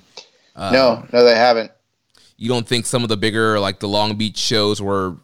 I think none of that was New Japan. Right, none of that was New Japan, but it was way better than like the Super J Cup type of stuff. Right, but you said New Japan put the money down to produce better shows. They didn't. Access foot the bill for all of that. That was Access's team. That was right. Access's cameras. So that's the thing. I don't think New Japan has ever actually done a truly competent production in the U.S. And in fact, I think when they did some stuff earlier, Ring of Honor was kind of helping them too. Right. And I think now they don't. I also think that they've had help from, like, say, Rev Pro when they ran Royal Quest. I'm pretty sure Rev Pro helped them with that. I think it was Fight TV that did the production. Oh, was it? Okay. Yeah. So I think that's the biggest thing. You brought up a good point. I think the main thing is, like, you look at, say, for instance, WWE, when they go overseas and they travel, they're bringing their production crews, they're bringing their cameras, they own all that stuff. I think it's just a matter of, like, I don't think New Japan brings that stuff. You know, I think that they are outsourcing to someone or somebody every time they do a tour somewhere. And I also think the scope of the production is reflectant on how they view the importance of the show and the size of the venue. So, like, which would make sense because that's how it's been in Japan. You know, when they have a big show, they have big production. When they have a small show, little production. We saw that when Ospreay wrestled Amazing Red. We got, because it was in a small building, we got really shitty production. Yeah, almost looked like a fan cam. So bad. So I just think it's like one of those growing pains. They haven't figured it out. In the past, I actually used to complain about the Access TV film crew. I was like, because even though the quality was great, I was like, they don't know how to shoot this shit. Like, why can't they just let New Japan's team do it? Well, I don't even think New Japan brings a film team ever. Right. Yeah. To any country. So I think that's the problem. Yeah. Yeah. So, I mean, yeah, I don't think it's political. I think it's just costly. Yeah, cost saving. Yeah, definitely. And also planning. Like, they've shown, times where they're not the most competent when it comes to planning, because it's a difficult thing to do when you're running a tour overseas with all the moving parts. It's just really hard. Yeah. So next question here from @Madnutter0102. With this year's New Japan Cup being canceled, could they use the same bracket for next year's tournament? They could, but they probably won't, because who knows? I mean, I don't know what the story was. I don't know what the long-term booking is. It'll be a different time. They're not going to. I would pretty much say no. Yeah, because I mean, at some point, hopefully, by sometime, hopefully September or some point toward the end of this year, they're going to come back and stories will shift, rivals will shift, and they're going to need to tell different stories by the time March comes around next year. Here's a worst case scenario, Jeremy. What if they do, because wrestling doesn't pick up until Anniversary Show next year, and they literally start with the same card.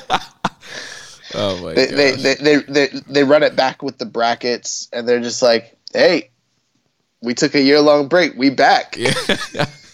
I hope that's not the case, but also that would mean no Wrestle Kingdom. Oh my gosh! Don't even put that into the atmosphere, bro. I think that's something that they are probably really scared about, because that is a huge. I mean, if there's no Dominion this year, and then hypothetically, even if wrestling comes back, I don't think they're gonna do a Tokyo Dome. Well, it would have to be like 25% occupancy. Bro, think about that. 25% occupancy. Bro, they literally just in the past couple years got back to where they were running like 40Ks. Remember the years when they were at 25% occupancy? It's like when the company was going out of business. Like, what? That's not good. Yeah. They're gonna have to run 4 nights of Wrestle Kingdom to get the kind of revenue that they got for one night of Wrestle Kingdom. Oh my gosh, yeah. Man, it's crazy. That's a scary idea. That is scary. Because the 2 nights that they ran this year are the only thing that's really keeping this company like in a steady position right now financially. Right. Yeah, it's going to be interesting to see what ends up happening in January. Yeah, I hadn't even thought about it till just like literally now, and I'm like, oh, no Wrestle Kingdom. And I'm not even talking about from a fan perspective. I'm talking business. Like, what will they do? Right, yeah. Are 10,000 people going to want to pack into a Tokyo Dome? Do you know how scary that might be with everything that's been happening? I don't know if the public's even ready to do that. Right, and I doubt, there's not going to be a huge international crowd coming. Yeah, no travel. The travel will probably not have been picked up by then, so that's a scary proposition. Yeah. Moving on to Murray Bone. He says been finding himself watching more Takayama matches recently, mainly his match with Chris Hero in Noah and most of his Noah work. What matches from his time in New Japan would you recommend? I really like the matches with Shinsuke Nakamura. He actually had some good matches with Chono. They had a cage match together. That's good. Him and Kensuke Sasaki, I think their G1 match in like 2004 or 05, I can't remember the year. Takayama has a legit stroke after the match because of how hard they were hitting each other. That's a shoot. Those matches stick out to me as some of the better matches. The Nakamura matches were fantastic. The Kensuke Sasaki matches. Him and Yuji Nagata, I believe, also had good matches. So off the top of my head, those ones kind of stick out. Yeah. Nice. All right, last set of questions here from Kyle Martin from the Wrestling Squared Circle. First question says, I don't expect you guys will know this, but here goes nothing. Do you guys think they have a PWI or Japanese equivalent to Meltzer in Tokyo covering American wrestling before the internet? It just continues to surprise me when I'm told how popular and legendary some guys were in Japan, like were the Road Warriors, for example, essentially starting from scratch with no reputations and then getting over, or do they have international fame that carried over? Okay. So I don't have a good answer for that. I mean, my understanding is someone like, say, Fumi Saito, who's been covering wrestling for a very long time, knows a lot about the wrestling industry, including, stuff over here in America. And I would assume with his coverage has covered that stuff. But here's the thing. In Japan, they have wrestling magazines, Weekly Pro, Tokyo Sports, Nikon Sports. There's some other ones that have existed over the years. These magazines cover all of Puroresu, but they also cover the major companies in America as well. And in the 80s, when magazines were more popular, I'm sure, I don't know this as an authority, but I'm sure that they were covering what was going on in the territories. I know this for a fact, too, because guys like Bruiser Brody and Stan Hansen wouldn't do clean jobs in America, you know, because they wouldn't let themselves look weak in matches either, because they didn't want the Japanese press to take photos and then post it in the magazines. So that's how I know. I don't know like all the ins and outs, but like you have to understand that like Japanese wrestling comes from American wrestling. It's heavily influenced stylistically from the NWA. I mean, New Japan and All Japan were both affiliate members of the NWA for years and years and years, and recognized the NWA world title as the main world title. New Japan had a long-standing working relationship with WWF, and the IWE had a long-term standing relationship with the AWA. So North American wrestling has always been heavily covered and, known about. And so guys that wrestled over there, like the Funks, like Hansen, like Brody, like Vader, like the Steiners, like the Road Warriors, they all were well known because they were in the magazines and, on video and things like that. Right, and that's why it was such a big deal when they did come over, and it's like, oh my God, like these, North American stars are coming to our promotion, and it's a big deal. Yep. Same thing with Flair, same thing with Harley Race, same thing with Hulk Hogan, all that stuff. This next question: after completing the final countdown, what's your guys' favorite overall match or wrestler coming out of the tournament finals? I mean, my favorite overall match, I don't think it's the best match, but it's close. But my favorite overall match, and we're going to review it here, is Kushida and Kyle O'Reilly. For me, my favorite overall match is 2019 Shingo and Ospreay. Not surprised. Do you have a favorite overall wrestler coming out of, this project? Let's see. I mean, I'll say I've always loved, Ospreay and Shingo. I've always liked Prince Devitt, Ricochet, Kushida. For me, like I mentioned earlier, Koji Kanemoto is one of these guys that I didn't really know much about that ended up being one of my favorites kind of coming out, and a guy I definitely kind of want to do some more research on and watch more of his matches just from what I've seen in this tournament. Yeah, I think that's been like the big revelation for you is like how good Koji Kanemoto was, huh? Yeah. I mean, I pretty much knew how good most of the rest of these guys were. Yeah, I mean, there's a lot of guys that are just really great.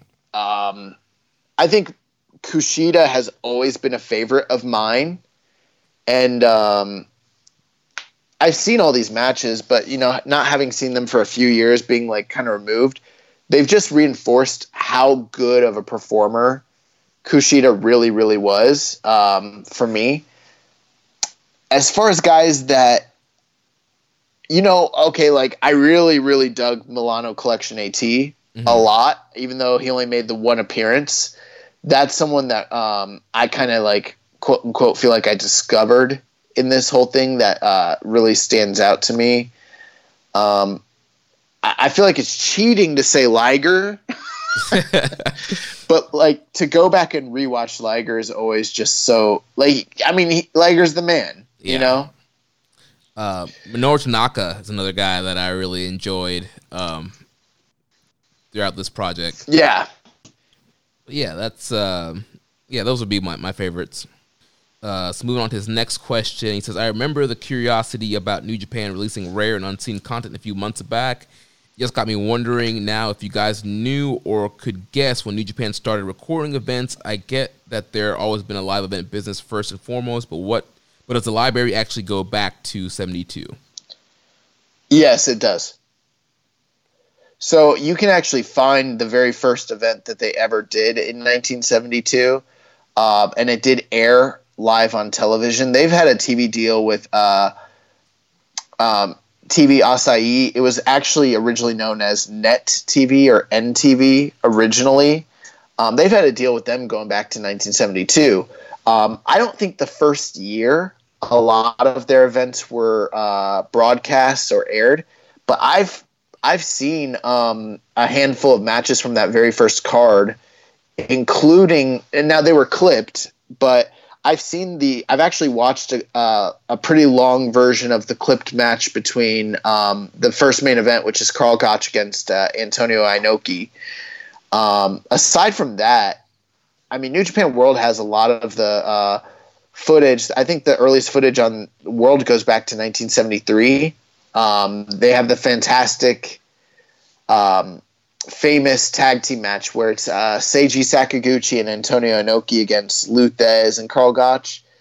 And I think that's kind of like one of the seminal moments, because that's the first big main event match that I remember that looks like New Japan. Like the 1972 card, it doesn't have the blue mat. It doesn't have the things that you kind of recognize as New Japan, but like once you see the stuff in 73, they've kind of found their identity already. But yeah, I mean, they've had television going back to 72. They've been recording, all the way back then.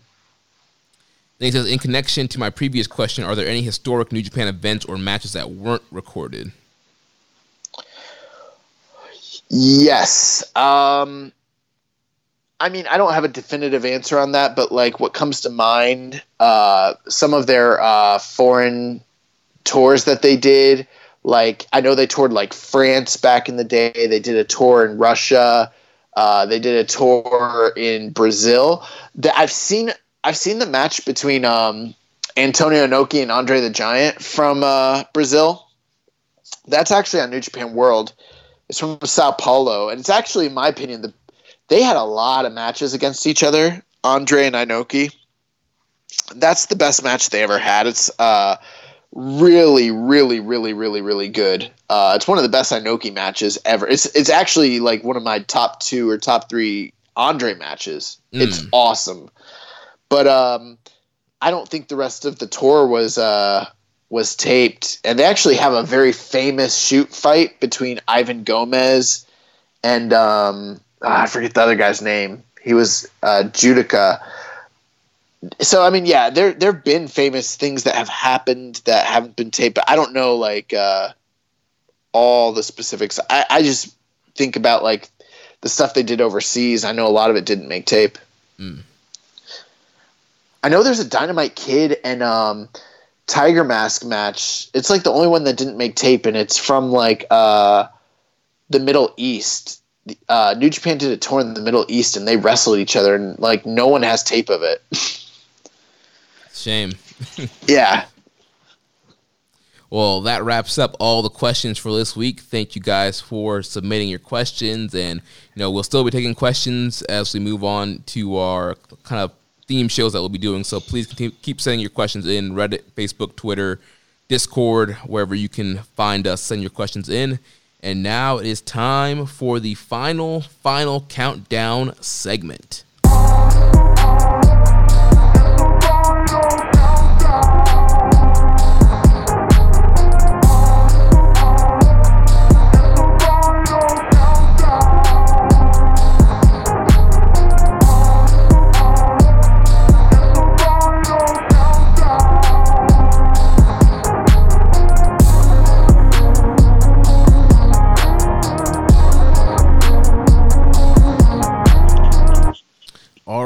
So a quick recap of Week 5. We talked about 2010 to 2014.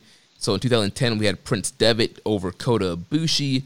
In 2011, Kota Ibushi over Ryusuke Taguchi. 2012, Ryusuke Taguchi over Low-Ki. 2013, Prince Devitt over Alex Shelley. And then in 2014, we had Ricochet over Kushida. So that brings us to 2015. We have the 22nd Best of Super Junior Tournament. Was announced on March 4th of 2015, took place between May 22nd and June 7th. Participants were announced on May 7th.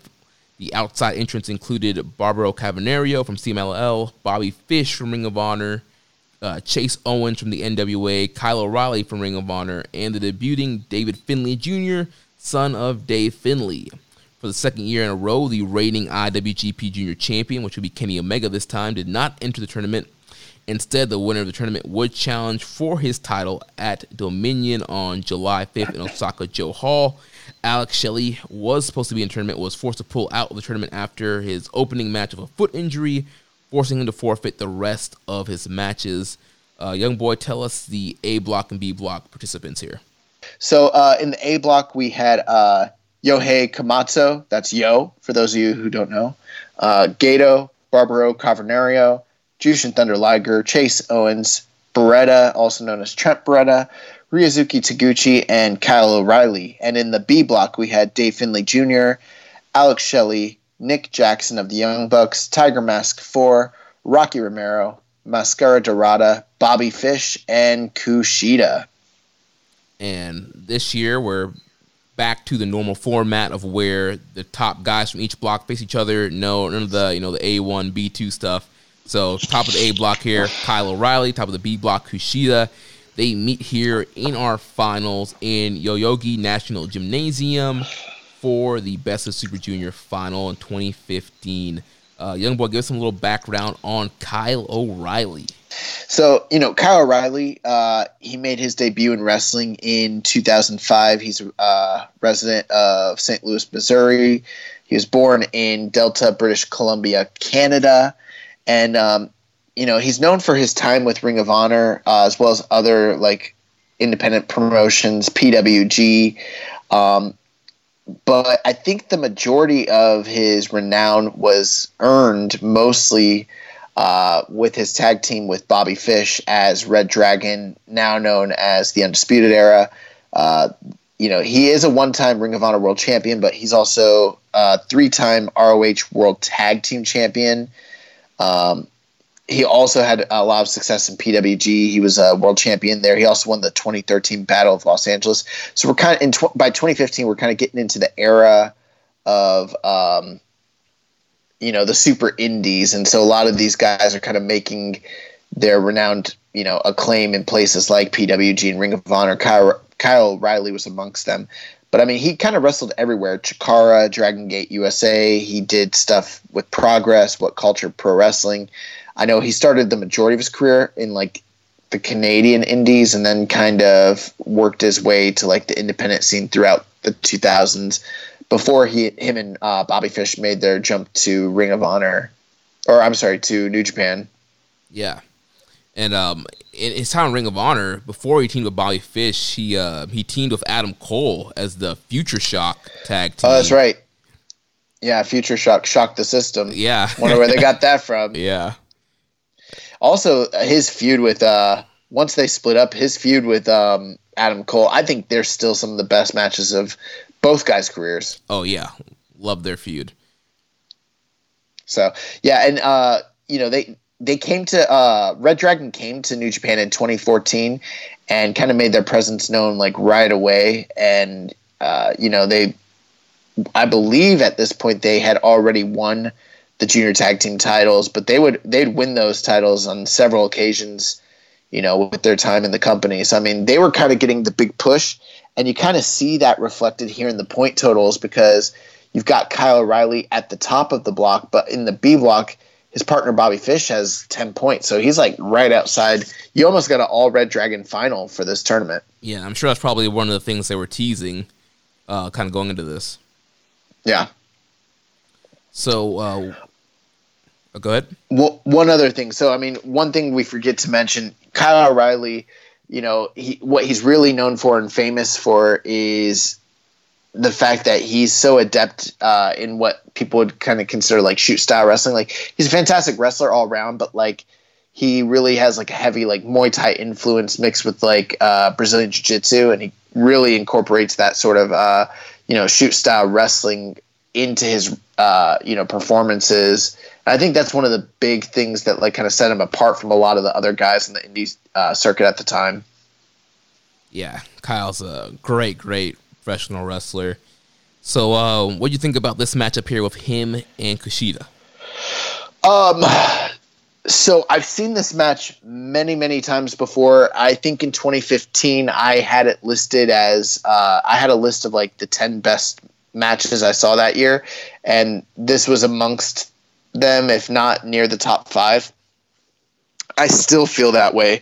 When I watch this match, it is so different from every other Super Junior final before or after. Like, it kind of is its own unique little thing. And I love every aspect of this match. I really do. The one word that comes to mind when I think of this match is like a masterpiece. I think it is a perfect work of art when it comes to wrestling and telling stories. Kushida, also being a former MMA fighter, has a large influence from MMA and from submission grappling and that sort of thing. And then you take a guy like Kushida, and I think that Kushida and Kyle O'Reilly are like kind of made for each other. And I've seen them wrestle many times, but this is their best match they ever had. And you see that like right from the get-go, they're doing like MMA style grappling, but it's not done like we've seen some shoot style stuff during the Inokiism period, and none of it ever was as fluid or as like high level as what these guys are doing. This is much closer to like Fighting Network rings or like high level battle arts, some of that sort of stuff. And they incorporate the shoot style wrestling, but they never completely delve into that. They still stay within the realm of, it kind of almost reminds me of like and Angle, the way that they would incorporate like amateur wrestling to their stories. Yeah. Very similar to that. And then once it develops into both of them trying to submit each other, and they both keep attacking each other's left arm, and that becomes like the developing story throughout the match. And you see these guys kind of like not knowing how to beat each other, so they start like doing more high risk things and taking more chances and trying to inflict damage on each other, and they're just back and forth, and there's so many swings of momentum. And while all this is going on, you've got Bobby Fish on the outside just being an incredible vocal coach. Bobby Fish was freaking cracking me up the whole match. He was so great, calling out stuff, and he starts off, he'd be like, "That's illegal, ref. He was in the illegal ref. He was in the ropes. He was in the ropes. Come on, ref." It was so great. It was awesome. I think this match is like nearly perfect. I have one small criticism at the end, but like I love this match. Like every single moment of it. They talk about like people doing. They always say like the things you do in wrestling should make sense. Sometimes people have great matches, but not everything they do makes sense. But like in this match, it's like everything does make sense. It's like a really perfect, logical, hard-hitting. I mean, this is the kind of wrestling that I like, though. It's guys doing real wrestling techniques, fighting super hard, big kicks, big strikes, tons of suplexes. Like that's what I like. And every now and again they sprinkle in, the high flying spots, and it's so good. Yeah, I love this match. And for me, Kyle O'Reilly stood out for me. And like I've seen a lot of Kyle O'Reilly's singles Ring of Honor work, but he's been in NXT for so long now as a strict tag team guy. I kind of forgot how great he is as a singles wrestler. So it's just kind of a breath of fresh air. Just like it's a great reminder of how great Kyle O'Reilly is. And there's just so much stuff in his match that I love that he did. There's just like this butterfly suplex combo thing he does, where like he does like two rolling butterfly lock things into like a face buster. I love that. That was awesome. There was one point where he caught a kick from Kushida and turned it into a Regalplex. That transition was amazing.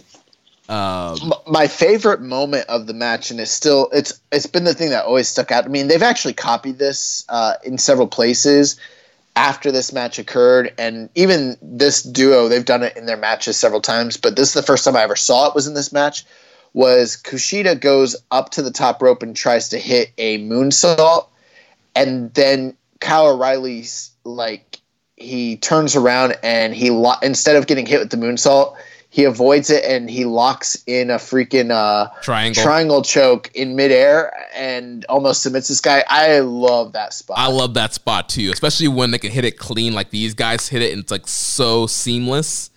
I never seen it until this match. That was the first time I ever saw it, and so to me it was revolutionary. I was like, "Oh my god!" And then Kyle says his brain buster. He hit the brain buster, and then he transitions right into an armbar after Kushida kicks out at 2. There was a lot of that, which is another thing I like in wrestling. Like when guys hit a move and then follow. What they were doing a lot in this match, they weren't so much always going for pinfalls, but because they were trying to get submissions, they would do a suplex and then try to roll into an armbar with it, which was like, very, very, very like logical. Like they keep trying to go for the arm. There's one point, and I love this spot. Kushida has him in a straight armbar, and they're on the top rope, and then he jumps out and brings him face down, like almost into a DDT, like an armbar DDT is the best way I could kind of describe it. Yeah, like the arm breaker move. Yeah, and the way that Kyle O'Reilly takes it is just really nasty. Yeah, there's so many great spots, so many great suplex and strikes in this match. There's a spot towards the end here where Kushida, he hits a brain buster on the apron on Kyle O'Reilly. It was just freaking nuts. And then Bobby Fish is like, that's illegal. That's illegal. So that whole spot was awesome. Well, what I love about that, and that all is great, but what I love is the way that they stay down for almost the full 19 count and they get in at the last second. Mm-hmm. And one thing I've always liked in places outside in WWE, when guys are getting in before the 10 count, like say John Cena specifically comes to mind, they'll stay down and then at 9 they pop up and they slide all the way into the ring, like this burst of energy, which is cool sometimes. But I like the way that some guys do it in like New Japan or like ROH. They'll be at 19 and then they'll slump into the ring and they'll barely roll in. Yeah, like they barely. Like it's questionable whether they actually. It's questionable whether they actually were in the ring or not. Yeah. And these guys did that at 19, which was awesome. And they're exchanging forearms on their knees, and Kyle O'Reilly's making this ugly, stupid face. Only a face he could do. But one thing that was great was like they were throwing strictly elbows almost the entire match. And then finally, like towards the end of it, I don't remember exactly what the setup was, but like Kushida hits Kyle O'Reilly with this big punch right in the throat. And it's so clearly, and it's a knockout punch, and it drops Kyle O'Reilly, and it's so clearly like a punch. But the whole thing was like he couldn't get Kyle O'Reilly gone. Kyle O'Reilly couldn't get him gone, and he had to resort to punching him. And like, because they didn't use punches the whole match, the one time he punched him, it was so impactful and it meant a lot, like, which I love that stuff. Yeah, and that would go on to become one of Kushida's signatures, that baseball punch that he does. Yes. Yeah, it's kind of like what Juice does something similar. Yeah. And like you mentioned, like these guys are trying everything to beat each other. I mean, Kushida, towards the end of the match, he starts doing Alex Shelley moves, a flatliner into the corner, and then the sliced bread, which was Shelley's finisher. Hit a spiral tap, bro. Yeah, dude. Again, it was almost like when Low-Ki did the Phoenix Splash. Like, I've seen Kushida do high-flying stuff, but I don't think I've ever seen Kushida do a spiral tap. So I was just kind of like, what the hell? But yeah, after he hits the spiral tap, he gets near fall, and then he ends up getting into the hoverboard lock. And after a battle, they do the part where Kyle O'Reilly almost gets to the ropes, and then Kushida rolls with him, and then finally locks it in, and then he submits, and that's the end of the match. That was the one thing at the end of the match that I think some people could maybe criticize, in my opinion, is in modern times we're kind of used to like the big impactful finish. You know what I mean? Mm-hmm. Especially when you're talking about a long epic match like this, or when you get to like the point where someone gets a submission, it's the moment where like it's been teased. Now, boom, it's locked in, and there's an impact to the delivery of it. Here, it was kind of like more like a whimper, the way that Kyle went out. But it still worked for me because this was basically a war of attrition. You know what I mean? Mm-hmm. This came down to like both guys basically being exhausted, and either one of them could have won. It just kind of depended on who got lucky or who capitalized. And in this case, Kushida just happened to be the guy that got the armbar, since they both were doing dueling arm work the entire match.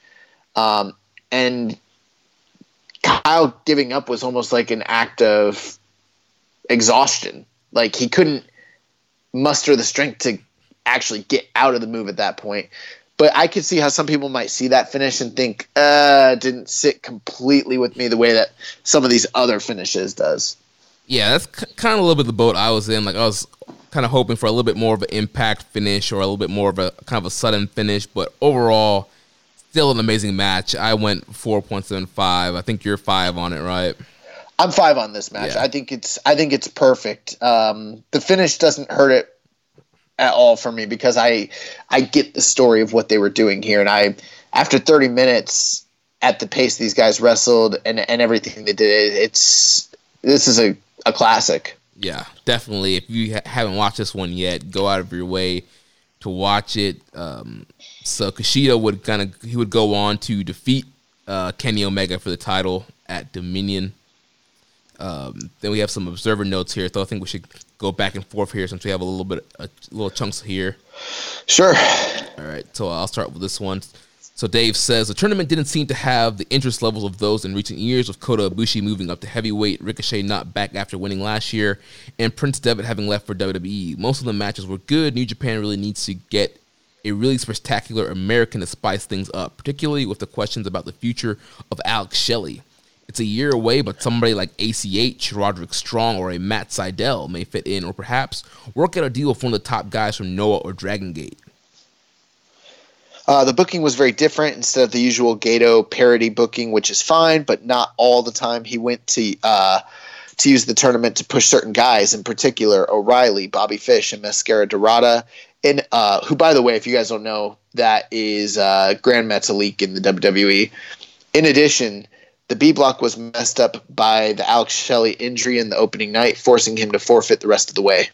Kushida beat O'Reilly 30 minutes and 45 seconds with the hoverboard lock Kimura in a classic match that would rank with virtually any Super Juniors final in history. Kushida was booked strong the entire tour, and it felt like he took a step up, taking the mantle as New Japan's top native junior heavyweight from Taguchi, who had been positioned with the top spot since Devitt moved out of the division. For O'Reilly, a regular who was mostly working tag team matches, it felt like a breakthrough match for him. Notable about the match is that Kushida apparently got knocked out midway through the match, and O'Reilly had to basically lead him through as he forgot much of the rest of it. Yet, in watching it, it comes across like a flawless classic. There's still the mentality about not stopping matches for possible concussions in most of the world, where the concussions in sports stories haven't been covered as much. I've never heard that. You know what's funny? I did notice that. I was watching this with my girlfriend, and I noticed, I was like, did they just switch to Kyle calling the match? And I didn't know why they did that, but I've never noticed anything about Kushida getting knocked out or getting concussed in this match. Yeah, he doesn't seem like it at all. Huh, that's maybe Dave's getting worked. It is funny how Dave is mentioning how like there's not as much interest. I'm wondering like if that's just his opinion because he's such a mark or was such a mark for those guys, or if that's like the general consensus. Because like I mean, I look at the tournament list and I'm like, it looks pretty stacked. But then again, I could see what he's talking about. Like most of their top talent that they'd been building in the division kind of left around that time. Yeah. They're sort of rebuilding. Yeah. And here, once our question about the outside promotion guys, Kyle O'Reilly, a Ring of Honor guy, here being pushed to the finals. Yeah, absolutely. So let's go to Best of Super Juniors Finals 2016. Yes, so this is the 23rd Best of Super Juniors tournament that took place between May 21st and June 7th.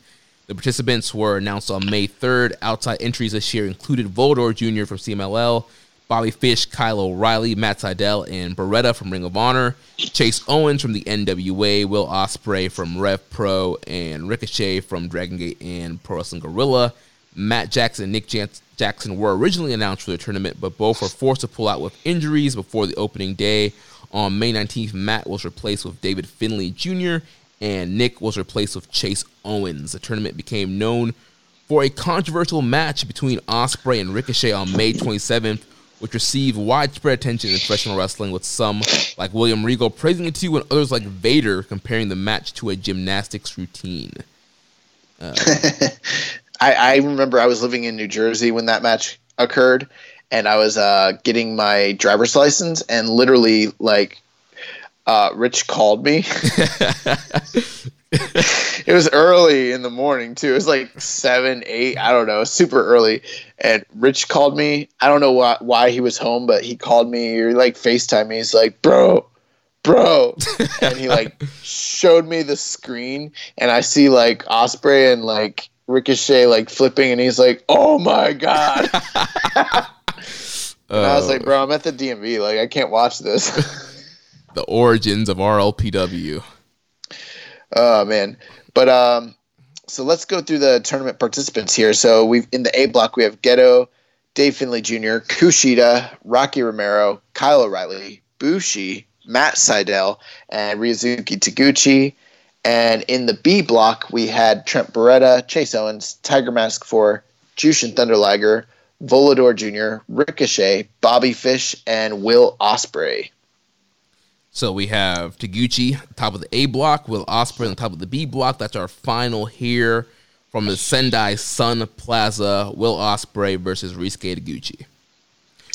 Very interesting. Will Ospreay ends up with 8 points in the B block, but so did Bobby Fish, so did Ricochet, and so did Volador Jr. So, you know, they hadn't really booked Will Ospreay to be like the top guy of that block. This is kind of that parody booking that Dave kind of mentioned. Mm-hmm. And then Taguchi on the other end, he ended up with the tie between him and Matt Sydal and won the tiebreaker for 10 points. But then you've got Bushi, O'Reilly, Rocky, and Kushida all with 8 points. So they're like literally all just one match behind him. So this was an extremely parody-based Super Juniors tournament. Yeah. So give us a little background on Will Ospreay coming into this tournament. Yes, so this will be the first appearance of Will Ospreay here in the Super Juniors tournament. So, you know, born May 7th, happy belated birthday, I guess. 1993. Will Ospreay is known for his work internationally with, you know, Ring of Honor, PWG, Rev Pro. He started wrestling in 2012 is when he made his debut. And, you know, he started his like early career. You know, he kind of cites the match between Styles, Daniels, and Samoa Joe as being like the match that made him want to become a wrestler. So that kind of influenced him. And he trained at Lucha Britannia's London School of Lucha Libre in Bethnal Green, London. So, you know, he kind of made his start like training in Lucha, but in England. And he started out as a masked character called Dark Britannico. He was the evil twin of Leon Britannico. But he made his way through like the Indies through the early part of his time in England and the UK, and then he made his debut for Progress in 2012, and he worked, you know, Progress, and then eventually made his way into the rest of the independent circuit. Had a really famous, well-known tag team called the Swords of Essex. Him and Paul Robinson, and they kind of like were one of the top tag teams at the time. And then eventually made his way into Rev Pro. So like 2012, he gets to Progress. 2013, he gets to Rev Pro. Those at the time were like two of the biggest, and still are two of the biggest UK independent, you know, wrestling companies. And keep in mind, this is happening during the boom in the independent UK scene. So Will Ospreay is kind of like one of those building blocks, you know, along with guys like Pete Dunne, Marty Scurll, Zack Sabre Jr.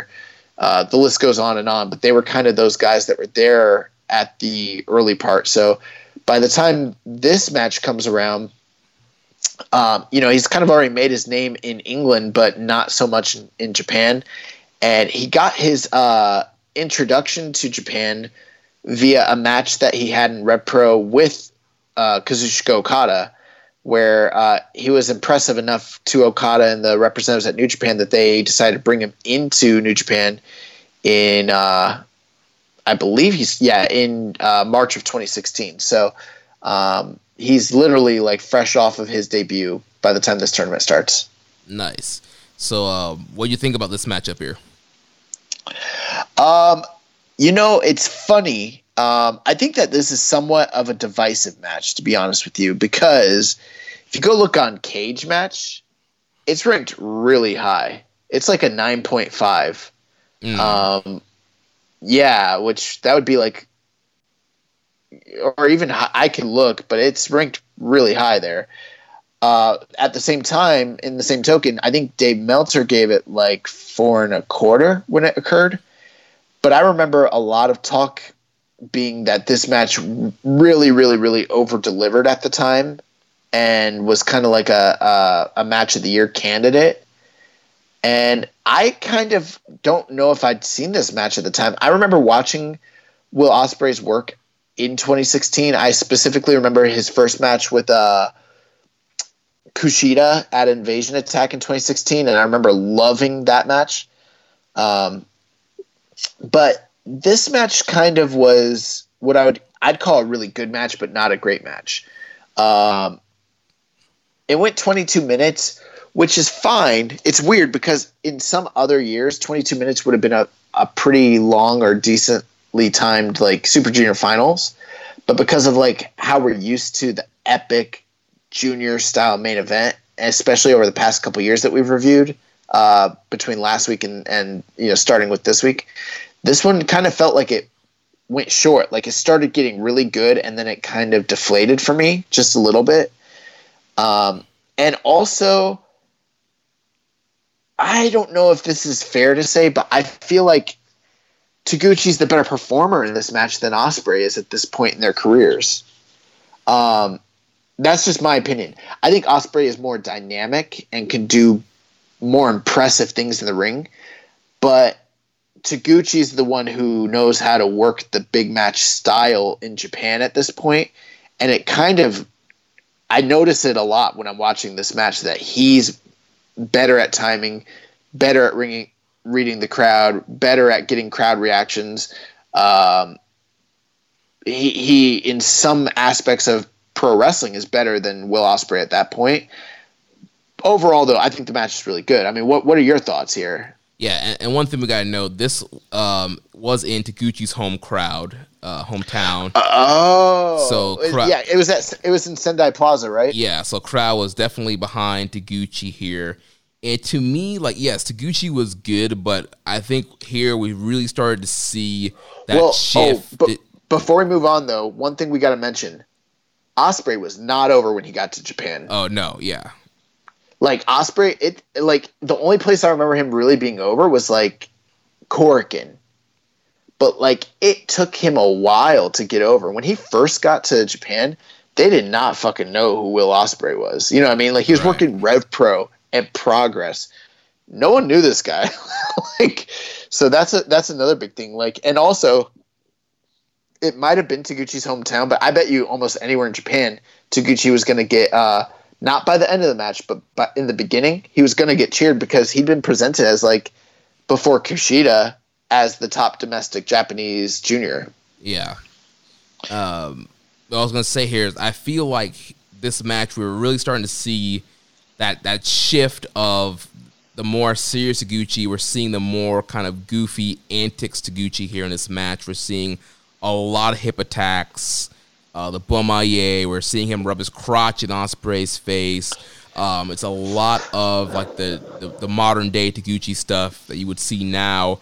We're seeing a lot in this match. We didn't see, he kind of turned it up more towards the end of the match, but throughout the match there was a lot of him kind of joking around, kind of doing the gimmick in between working over Ospreay's leg.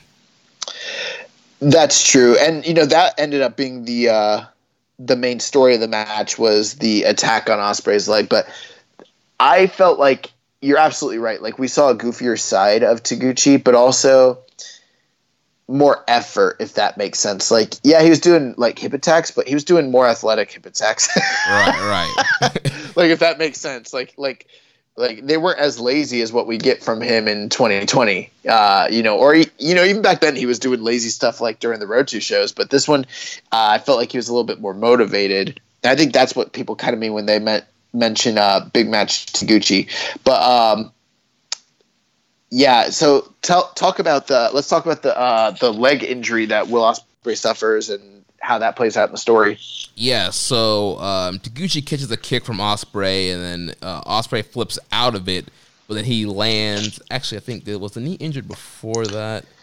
No, he landed. Yeah, he landed. So yeah, he landed on the knee. He tweaks it when he lands. Yeah. So it was there.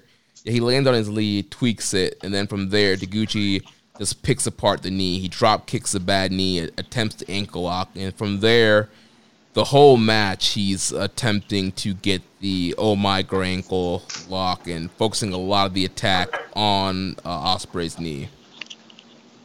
Yeah, and I think that's something that they told the story well in the match, but that's also something that might be somewhat detrimental to the overall enjoyment of the match, because it's like, okay, you've got Will, and Will's good in a lot of ways, but one of the things Will's not great at this point in time is selling.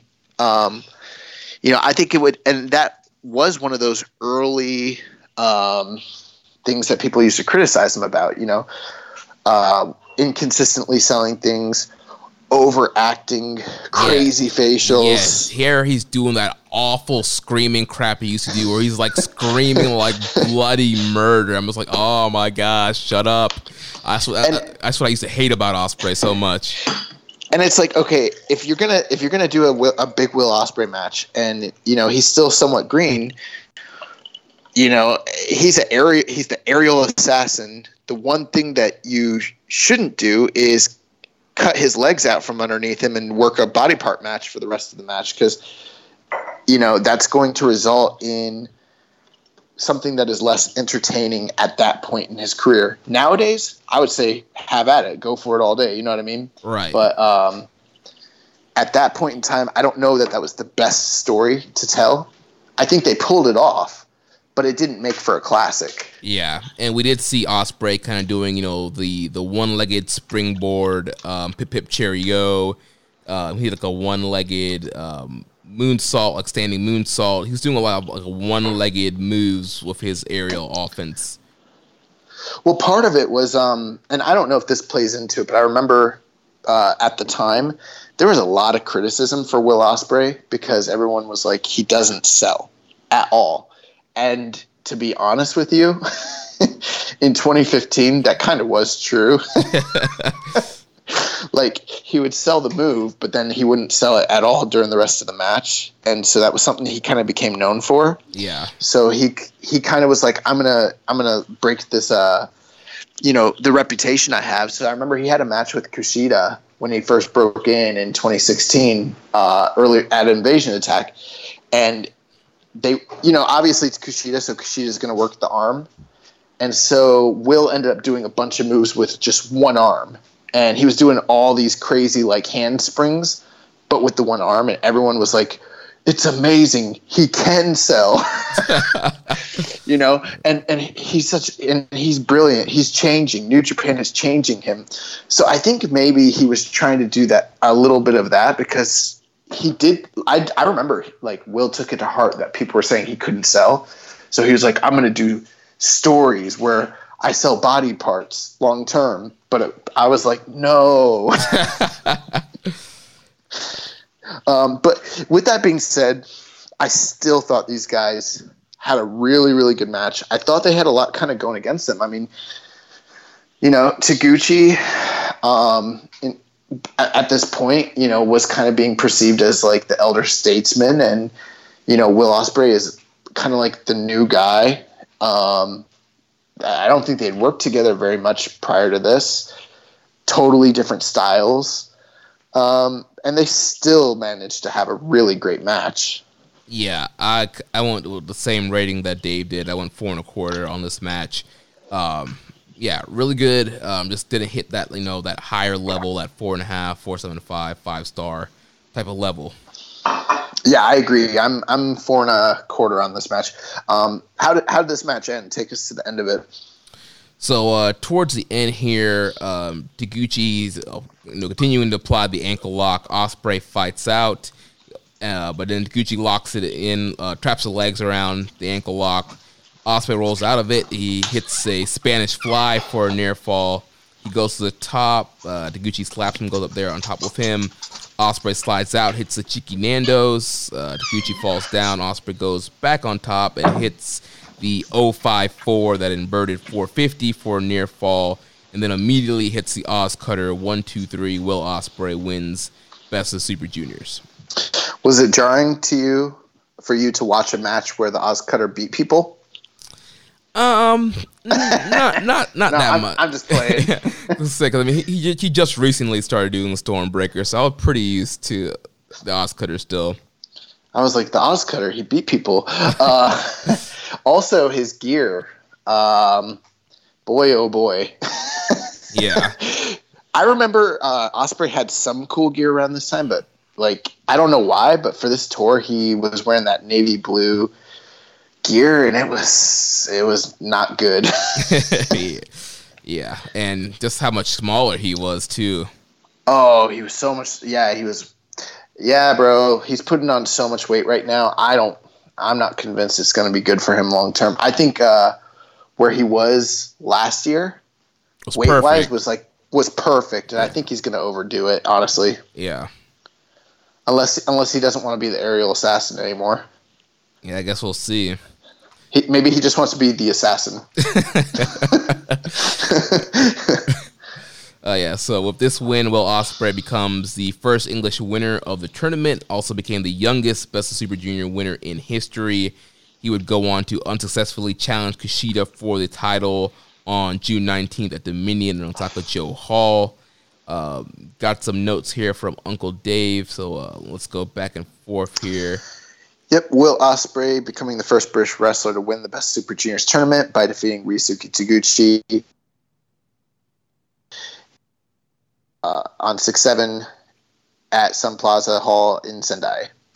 Ospreay, dedicating the match to the late Chris Travis, sent a less than subtle message to the critics in a brilliant but very different performance from his much talked about match with Ricochet on 5/27. See, I told you. I told you that he was getting antsy about the critics. I remember that. The match was far more basic wrestling as Ospreay landed on his feet and in the impact sold his left knee. It went out. Ospreay legitimately worked the tournament and did all his high flying on a torn meniscus. Most of the rest of the match was Ospreay selling his knee, doing an amazing job, including clearly favoring it while doing his flying moves, including springboard moves, using only the right leg. It was even noted in commentary that Ospreay had stayed off social media completely under the criticism of the Ricochet match. That match had the weird divisive reaction given that the vast majority of people thought it was among the best matches of the year, and it got positive mainstream recognition internationally, far beyond what even the best Japanese matches get. This match was excellent. I gave it 4 1/4. The key is he worked a match that showed his versatility in doing a match that would be described as outstanding from a storytelling perspective, while keeping in enough of the athletic elements to where it would fit into the parameters of what a Best of Super Juniors final would be. Taguchi, who is often criticized for relying on comedy spots, mixed in enough comedy that his usual personality was shown, but worked a mostly serious match in trying to become a 2-time tournament winner. The match had super heat from the start. It was a hot advanced sellout crowd of 2,167 to begin with. Part of it was because it was a final of the Best Super Junior tournament in years. A lot of it also was because Taguchi is from the Sendai area and got the hometown superstar reaction. Everything basic got a reaction, peaking when Taguchi went back a few times to the ankle lock. So, yeah. And I thought this match was excellent, similar to what Dave said, and I think it does show you how special a talent Ospreay is, because even at this point when we're kind of criticizing him, he's still managing to have these fantastic matches. But as much as Dave was praising his selling and everything, I just can't help but compare it to what he would become modern day and just see the differences, because Ospreay doesn't wrestle like that anymore. Right, yeah. His selling is so much better than it was here. He cut out the whole bloody murder screaming thing, and yeah, he's, like we mentioned earlier, I'd say more well-rounded performer. Yeah. All right, so that's going to take us to 2017, 24th Best of Super Junior tournament that took place between May 17th and June 3rd. Participants were revealed on May 23rd. In addition to NJPW regulars, the tournament also featured wrestlers from CMLL, Dragon Lee and Volador Jr., Marty Scurll from Ring of Honor, and independent wrestler ACH. Veteran wrestler Jushin Thunder Liger took part in the 17th Best of Super Junior tournament in a row and stated that 2017 would be his last tournament. Yes, so in this tournament, in the A block, we had Jushin Thunder Liger getting only 2 points. It's crazy. Yeah, I think he beat Taichi, if I remember correctly. Or no. Maybe it was Kanemaru. One of those two. I can't remember. Taka Michinoku, Marty Scurll. Oh, you know what? I'm sorry. Yeah, it was in the A block. Yeah, he beat Taichi. So we had Liger, Michinoku, Marty Scurll, Taichi, Hiromu Takahashi, Ricochet, Dragon Lee, and Will Ospreay. And then in the B block, we had El Desperado, ACH, Tiger Mask, Volador Jr., Yoshinobu Kanemaru, Ryuzuki Taguchi, Bushi, and Kushida. And with that is like as modern as a tournament can get. You know, we're 3 years apart, and I mean, this is basically their like junior division today, almost. Yep, and once again, definitely some parity booking here. A lot of the guys very similar point totals, with Taka and Liger kind of being at the bottom of the block there in the A block, but for the most part, B block's pretty even, and the top of the A block's pretty even. Yep. So we end up with the final here: Will Ospreay and Kushida, A block, B block. Yep, in the Yoyogi National Gymnasium in Tokyo, Japan. So we talked about Kushida and Ospreay, their background, so let's talk about this matchup here. I hope they go back to Yoyogi, because the reason they didn't do Yoyogi in the year after this is because they were renovating for the 2020 Summer Olympics. Mm-hmm. And then last year, the reason they didn't go back was because they ran Sumo Hall, which was somewhat successful, but based on what I heard, I remember they were saying they weren't planning to go back there this year. So I'm wondering if they had planned to do Yoyogi or not. I don't know if that was confirmed or anything. But, like, I love this venue. I like it a lot for the Super Junior Finals, and I kind of hope it's the place they go back to. Yeah, it's a cool venue. But, yeah, Jeremy, I mean, what are your general thoughts on this match? I thought this match was great. We're getting, Ospreay a year later. He's improving rapidly. Obviously, he's still not to the present day Ospreay yet, but he's so much better. We have Kushida, who's we've seen already be awesome, and Kushida working that shoot-based submission style, and Ospreay obviously working the aerial style. So the story here of Kushida kind of wanted to ground Ospreay, and then Ospreay wanted to fly.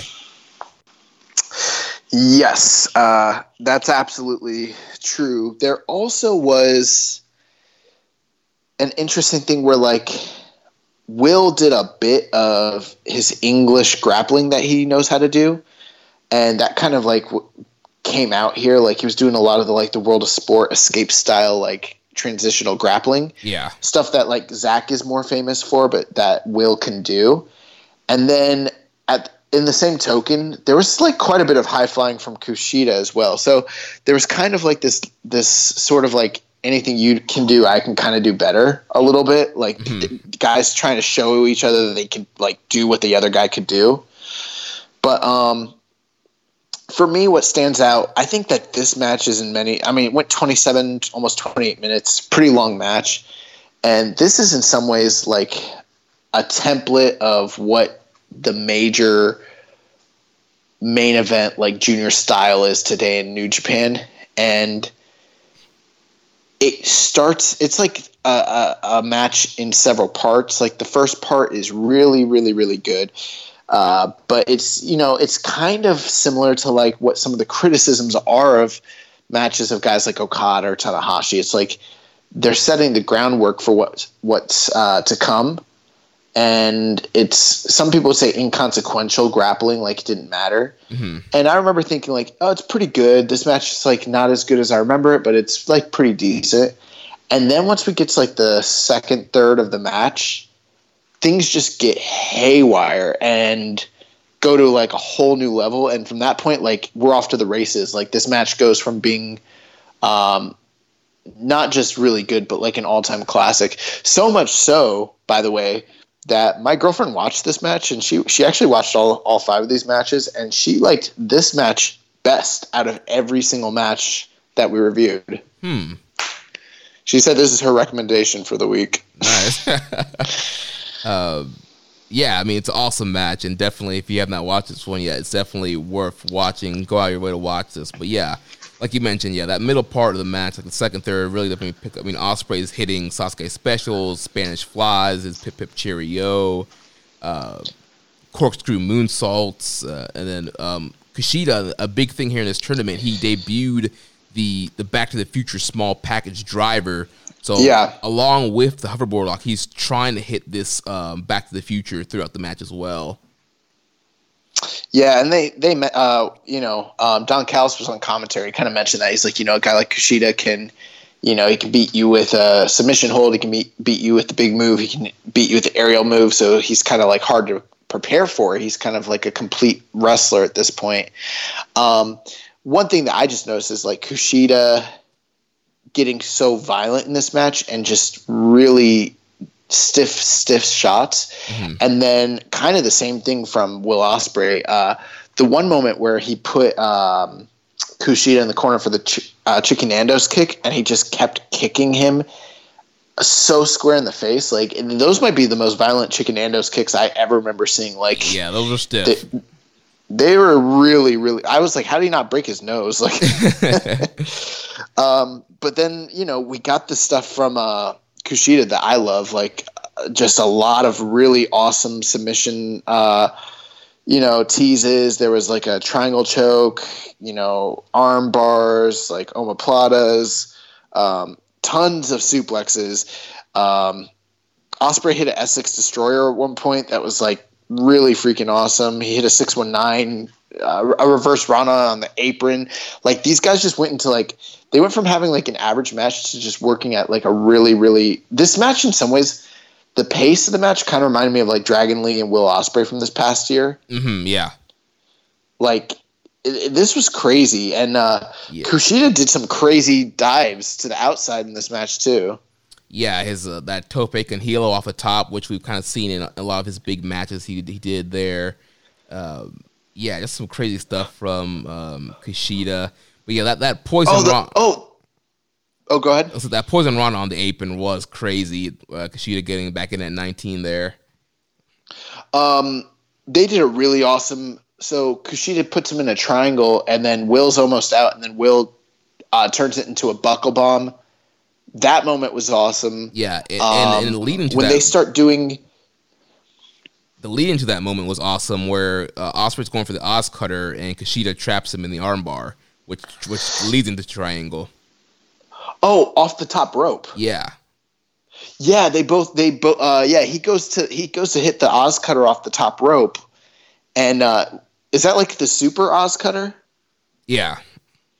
Yeah, I think he went for a Super Oz Cutter, and Kushida jumped parallel to him and caught him in an armbar in midair, which was like insane. And then it got violent. They like started hitting each other with Kawada kicks and then forearms, and then Kushida like hit him with the baseball punch, and then Kushida like started doing the Bryan Danielson stomps, like you're gonna get your fucking head kicked in. Yeah. And those were nasty. I mean, he did a bunch of those. Like, yeah, and the crowd started booing. But that's the stuff I like. I was like, oh, this match is, not only is it like high flying and crazy, but like there's just a ton of reversals, but like it's violent. Very, very, very, very violent. Yeah, then Kushida, once again, he's trying to hit the Back to the Future. Ospreay counters out with the Stun Dog Millionaire, that spin out stunner thing he does. Then he hits the 054 for a near fall. There's a bicycle kick followed by the Chicken Nando's kicks, and that's where he does the several of them. Then he attempts a Super Oz Cutter again. Kushida fights out, hits a Super Back to the Future, then a regular Back to the Future to get the win here. Just really incredible match. It's funny because I'm at like 4 3/4 on it, And thinking about it, it's like I could go 5. I don't know why I'm not 5. I don't really have – it's a gut feeling. I don't really have a reason why I'm not 5. But, I mean, it's one of the best Super Junior matches of all time. Yeah. Or finals, at least. Yeah, I'm also 4.75 on this match as well. Again, similar. Like, there's just something in the gut. Like, I have the 5-star fear for whatever reason. And, yeah, so 4.75. But I always loved Kushida and Will Ospreay matches in New Japan. These guys had really fantastic chemistry with each other, and this might be the best match they ever had. So that's really saying something. Yeah. Then we got the notes here from Uncle Dave. Dave says, with the worldwide boom in quality lightweight wrestlers, this year's Best Super Junior tournament looked to have potential to be the best one ever. Between the ridiculously loaded A block and a solid B block, the tournament largely lived up to that. Not every match was great, but most were good, and almost all the dream matches lived up to, and some exceeded expectations. It came down to 24-year-old Will Ospreay to become only the second repeat winner. Tiger Mask won in 04 and 05. And 34-year-old Kushida doing his comeback storyline. Kushida suffered a number of losses, including the loss in 1 minute and 56 seconds to IWGP Junior Champion Hiromu Takahashi on 4-9 at Sakura Genesis show. Then after winning the ROH TV title from Marty Scurll, the simple story was that he developed a new finisher, the small package powerbomb called the Back to the Future. Then he had the Cleveland Cavaliers opening between being down 3-1 in the best of 7, so to speak, before pulling out his block win, then beating A block winner Ospreay, and what might have been the greatest match in the history of the tournament that dates back to 1988. Yeah, I like how now Dave likes to mention it goes back to 88, but in all those other years, he's like that 84 tournament. Kushida scored the pin at 27 minutes, 59 seconds with the Back to the Future before a sellout crowd of 3,454 fans at the smaller Yoyogi Gym in Tokyo. The match featured great wrestling, tremendous selling, and body part working, and blowaway moves to make it probably one of the top 4 matches so far in this amazing year. Adding to the match from an atmosphere standpoint is that watching it at ringside, kneeling around the ring were Dragon Lee, Tiger Mask, Ryusuke Taguchi, Ricochet, and Boldor Jr. They kept the heels away, so it had no interference. Jushin Liger was also at ringside during commentary. After Kushida and Ospreay hugged after the match, they presented Kushida with a trophy, and Kushida told all the wrestlers at ringside to get in the ring and thanked them. He then told Liger to get in the ring. Liger wrestled his final Best of Super Juniors match of his career a few days earlier. He was the most over wrestler in every city except on the final night, and then he then addressed the different guys in the tournament, led the crowd in a big wave, and they had confetti celebration and trophy presentation that gave the feeling you just saw something noteworthy, which in fact you just did. Whether this was the best Super Junior tournament in history is tough to say. In other years, only a few of the matches were taped for television, and many aired edited. In the early and mid-90s, the talent that was in the tournament were unbelievable. There were a higher percentage of great wrestlers in other years, but there were no years with as many off-the-chart matches, and the final was as good or better than any in history. That generation physically pushed the envelope as to what was the standard of the time, but this generation takes it much farther. There's a scary negative about the lengths of some of these men went to have these kind of matches. Ospreay has had a ridiculous past few weeks with 6 4-star matches, starting with the match of Jay White on the ROH pay-per-view show. It's an unreal pace, but a worrisome pace as well. The problem is setting a standard so high that expectations are set at a certain level. The thing is, if you take the riskiest spots out, you still would have had one of the best matches of the year. Perhaps it wouldn't be as memorable. Yeah, I mean, this match was really, really, really, really crazy. And yeah, I wanted to. I'm glad that we mentioned. I wanted to talk about that, but we could just touch on it. Kushida had been the ace of the junior division, but then after he kind of ran out of challengers, when Hiromu returned and kind of knocked him off of the pedestal, and then when they had the return match and he beat him in 1:56, he was kind of on a losing streak. He was on the downside, and they were, he had to have a redemption story arc. And that was kind of the culmination of this tournament. And, he went 3 losses, 3-1 in the first 4 matches at the tournament. We should say 1-3 actually. So he had 1 win, 3 losses. He was almost out of the tournament right away. Very similar to the Naito booking. or the Jay White booking in the G1 this past year. And yeah, it was just a really, really, really good story, really well booked. And, both guys kind of had their own angle. Ospreay, sort of trying to take the mantle as the top junior, also trying to be a repeat winner, kind of make history. And then you got Kushida trying to be like, no, I'm not done. Like, yeah. And I love the fact that this whole storyline, he even kind of quote unquote went on an excursion, went to Ring of Honor, did some dates there, won the TV title, to kind of help, pick back some confidence and momentum. And he was the TV champion in this tournament. Yeah. And I think, if I remember correctly, I don't think you have it here, but I think he did go on to beat Hiromu for the title at Dominion that year. Yeah. Off of this. So nice little story here. Yeah, and that would be Kushida's final appearance in the Super Juniors tournament. No, he was in 2018. Kushida? Yeah. No, he wasn't.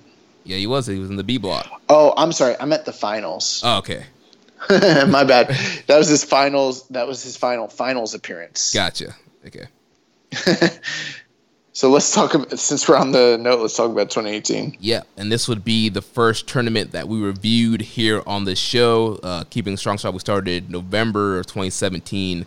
So this Best of Super Juniors was the first one that we reviewed in full, watch every single match. So if you want to kind of go back in the archives and listen to us review all the matches of that tournament, you can do that and kind of get our thoughts on the whole thing. So this is the 25th tournament here that started on May 18th and ended on June 4th. Participants were revealed on May 7th. In addition to the regular New Japan regulars, we had from CMLL, Dragon Lee, from Ring of Honor, Marty Scurll, Flip Gordon, and Chris Sabin, and then independent wrestler ACH. Yes. And along with that, so in the tournament, the actual blocks, so in the A block, we had Yoshinobu Kanemaru, Yo, Tiger Mask, Flip Gordon, Bushi, ACH, Will Ospreay,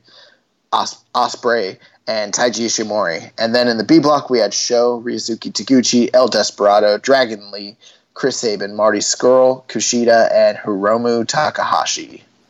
So it leads us to our finals in Korakuen Hall, Hiromu Takahashi versus Taiji Ishimori. Give us some background on Taiji and Hiromu. Perfect. So Taiji Ishimori,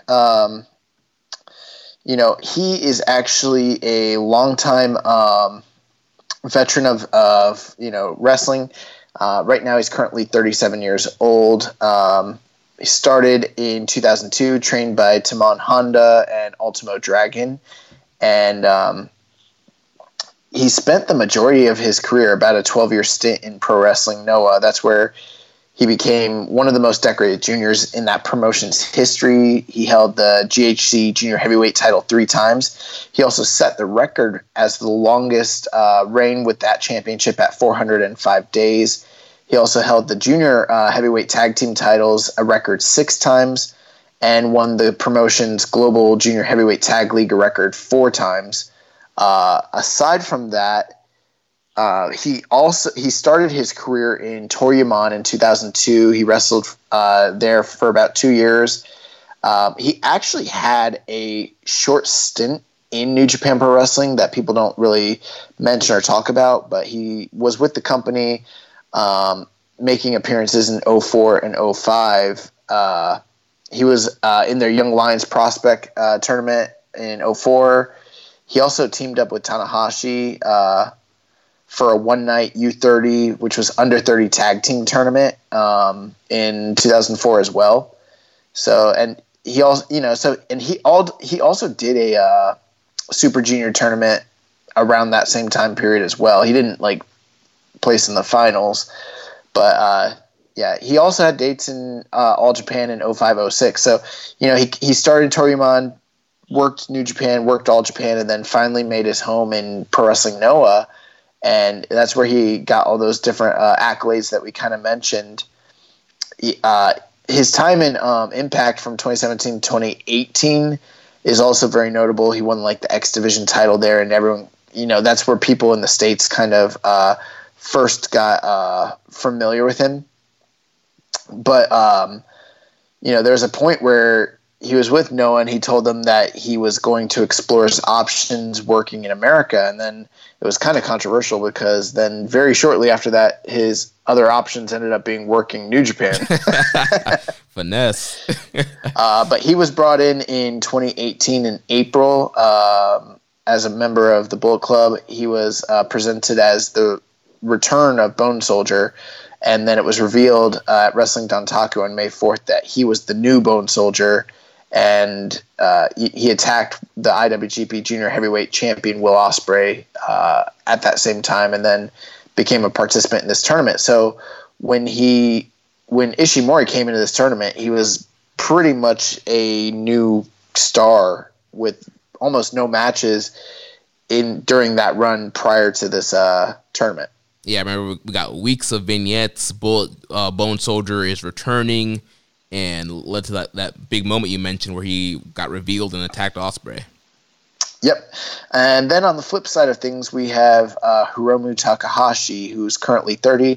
He made his wrestling debut in 2010. He's also wrestled in Mexico under the name Kamitachi. So he made his debut. He's actually a young lion and dojo boy. Started with New Japan on August 28th, 2010. Worked as a young lion for over 3 years, so quite a lengthy run as a young lion.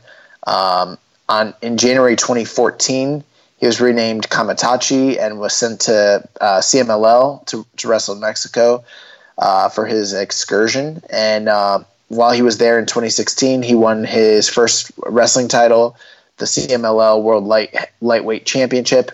That's also where he had a very lengthy and famous feud with Dragon Lee of CMLL, and the two of them had a long series of matches that got international acclaim, including title matches, hair matches, and mask matches, where he lost he ended up losing all three of those things: his title, his mask, and his hair to Dragon Lee during the feud in Mexico. Eventually, he ended up working in Ring of Honor until the fall of 2016, and that's when he came back to New Japan in November of 2016. They started showing vignettes for the ticking time bomb that the ticking time bomb was coming, and people weren't really sure who it was, and it ended up being Hiromu Takahashi. Yep, and he made that debut. Let me take a look here. Yeah, in August of 2016 is when the cryptic videos started showing up. And then at Power Struggle on November 5th, 2016, he revealed himself as the Ticking Time Bomb, coming back under his real name, and came out to challenge Kushida for the IWGP Heavyweight title in a match at Wrestle Kingdom in the Tokyo Dome. From that point forward, Hiromu would go on to not only win the title, but also be established as a member of Los Ingobernables de Japón and kind of be like the junior ace of that faction, and really, really gain a lot of popularity and become a major star for New Japan Pro Wrestling. Nice. So, was this match as great as you remember it being? I don't know if you remember this, but I've never thought this match was as great as everyone else thought this match was. Now that you say that, I'm remembering back now. Yeah.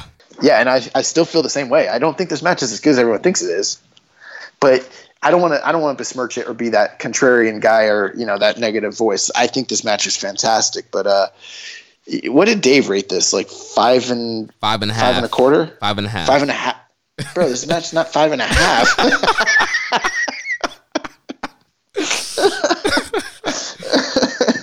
It's really, but I do remember this won our junior match of the year that year, which I didn't think it was at the time, but I still think it's a fantastic match. Yes. Yeah, it was great. I think this was the first time I rewatched this match since we watched it in real time and reviewed it in 2018. Yeah, it was an awesome match, and a little bit of a different start here with these guys kind of brawling out into the crowd and all up into the Korakuen crowd, and Hiromu hitting that John Woo drop kick on the crowd there, and then working their way back into the ring. Yeah, Yeah, both of these guys do some really incredible work here. The brawling to the outside really stands out, as that sort of thing did happen quite a bit in junior matches during the tournaments, but you didn't really see a lot of that during the finals, you know?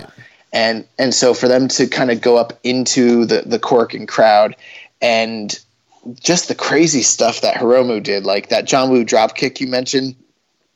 But not only that, at one point he teased that he was going to powerbomb Ishimori onto the down the steps, down the concrete steps, and Ishimori reverses that into a Frankensteiner of sorts, and Hiromu tumbles all the way down every single one of those steel steps down to the guardrails at the bottom, which is a pretty crazy spot. Yeah, these guys took a lot of risks and a lot of like chances. It's a dangerous match. One thing that really stands out to me is Ishimori. I think he still is good, but he has not been put in the limelight in recent years the way he was then. So I can't say he's not as good now, but man, he was good. Like he was on his A game in this tournament. In this tournament and in this match, he was on his A game, and he's moving so fast. Like, not only that, but like a lot of, because he kind of was debuting a lot of new offense, because he previously had worked primarily as a babyface, from what I understand. Mm-hmm. And so this was like him working as a heel, trying to like get heat and, you know, get the crowd to hate him and get the other guy over. And, you know, we've always kind of praised him for that, like the fact that he's able to work a dynamic style but still be despicable and, you know, hold back just enough to kind of like get heat on him, which is kind of a tough balancing act, but he did it really well in this match. Yeah, he did a great job. Hiromu hit that sunset bomb to the outside, which got us a near count out. They did that one pretty safe, because we've seen it in the past where Hiromu's literally flipped over and like dropped dudes like full force off that. But here, they did the kind of delay where Ishimori held onto the ropes and then they brought him down, which I think is the safest way to do that. I don't think they should do it the other way, where the guy just takes the move, you know? Right, yeah. This way, Ishimori had time to kind of prepare himself for the bump. And in the story of that, it was like, all right, he's trying so hard to hold. He knows it's coming, so he's trying so hard to block it, but the momentum and his speed just sends him down. Yeah. Another thing that really stands out is the submission game of both of these guys was really highlighted. So during this tournament, Hiromu had debuted his new finishing hold, the D, which is a triangle choke. Yeah. I love the commentary. Like Saban's like, he calls it D. Kevin Kelly's like, D? He's like, yes. Saban's like, yes, I should know. He put me in it last night. Yeah. So, but then, Ishimori actually, even though Hiromu had a lot of moments where he teased, the D or whatever, to me, it was Ishimori who really stood out with the sustained attack on the shoulder and the arm of Hiromu. He kept going for the yes lock and different omoplata, cross faces, and Hiromu like being in a lot of jeopardy many times and just barely getting to the ropes on many of those occasions. And the facials of Ishimori when he's applying these holds, they really got the crowd believing at certain points that Hiromu might be done, which was pretty awesome. So yeah, I loved that. Yeah, I remember watching this match back then thinking, oh, it's a lock that Taiji's winning. Like, just came in, new top heel, winning the block. Like, he's going to win this thing, and it's going to be him and Ospreay at Dominion. Well, yeah, not only that, but he had beaten Will Ospreay on the first night of the tournament. Yeah. So he had a claim for the title, and yeah, that just seemed to make sense. Like, they hyped him up so much. He beat Will Ospreay. Like, that just kind of seemed like the way they were going with things at the time. But we were completely wrong. towards the end of this match too, aside from some of the big moves that happened, there were some crazy strike exchanges and crazy lariats. There's one lariat in particular where Hiromu just like fucking kills Taiji Ishimori. Yeah. Flip that man inside out. Yeah. And, so yeah, this match is awesome. Ishimori's like throwing a bunch of knees also. Yeah. And then there was the crazy spot towards the end where Hiromu hits this like modified J Driller, Tiger Driver, whatever you want to call it thing. I don't know what that move is because the placement of the arms is not like a butterfly. It's not a butterfly because he's not clasping his hands together under the arms like a butterfly lock. Like he reaches all the way down to like where the neck is. So he like butterflies the arms, but then goes down to the neck and he's holding him by his neck. Like it's weird looking. And yeah, and he drops this dude on his dome, dude. Dude, and I forgot about this spot. Like this literally popped me again because I forgot this spot happened. He dropped that man Taiji right in his head. Now, one thing I will say is this. At 34 minutes, this is one of the longest matches we've reviewed, but it didn't feel like 34 minutes at all. It actually, in some ways, felt shorter than the other couple matches we just reviewed for whatever reason. Yeah. And when I look at the time, it is kind of hard to believe that it's a 34-minute match because it doesn't feel like it, really. Yeah, I think part of it, I think that the outside brawling helped it feel a little bit shorter. Because it almost felt like that beginning part of the match, like the match hadn't really started yet because they were brawling That's true. In the crowd. And then once they finally got back in the ring, it's like, okay, here we go. So That's true. Absolutely. You notice that we kind of, in some years, have kind of gotten away with these finals where the competitors that were in the tournament were, not on the outside. But for the most part, to some degree, in most years, there were people on the outside who were involved in the tournament, whether it was all the competitors or maybe a select few. But this is one of the first years where there's no one from the tournament on the outside at all. Yeah. And that would also remain true for the 2019. So I'm wondering if that's something that they're just going to be doing going forward. Like, the tournament participants just they're not going to be out there, Yeah. Yeah, it'll be interesting to see what they do with that. But yeah, Hiromu gets the win here. Corner Death Valley Driver and the Time Bomb for the win. Yeah, and you also have to preface it like the series of moves there is like pretty incredible. Like, Ishimori goes for a 450. Hiromu gets the knees up. He hits a Hurricane Rana into the D. Then he hits the J Driller. Then he locks in another D. And then only after Ishimori gets to the ropes does he do the Death Valley Driver into the corner and then the Time Bomb. So it's like it's a lot of like offense back to back to back to back to back. Yeah, it's like that super finisher combo kind of thing. Yeah. He capitalized on a mistake Ishimori made and then put him away with a nonstop onslaught of offense. It was interesting because, on the one hand, Ishimori was sort of like a unknown. But at the same time, anytime someone faces Hiromu Takahashi for the first time, he is an unknown because he's so crazy. You don't know what he's going to do. And he's a hard guy to prepare for. And I think that was somewhat kind of the story here. It was like, not only was this the first time that both of these guys had made it to the Super Junior finals, but they'd never really wrestled each other. Mm-hmm. And, they didn't really know what to expect from one another. So it was like a kind of a mystery for everyone involved, which was kind of refreshing. And the match is great. And I think too, what was interesting, with this tournament, they spent a lot of time kind of building up the D triangle choke, and he got a lot of wins in the tournament with the D. But here he ends up winning with the Time Bomb. So it's kind of like a fake out. It's like, oh, you think he's going to win with the D, but he still wins with the Time Bomb here. Yeah, and he did get some wins in the tournament with the D. I remember him specifically beating Marty Scurll with it as well. He got Sabin. He got some big wins. I don't think that Taiji Ishimori ever hit the Bloody Cross? No, I don't think he did. He did not. No. So that's another thing, was they protected his finish in the midst of all this, and yeah, I think this match is great. I still think it's really, really fantastic. I went 4 3/4 on it. I don't know what I went the first time. I think I was like 4.5, maybe 4 3/4, something like that. But yeah, it's awesome. Yeah, I went the full 5 here for me.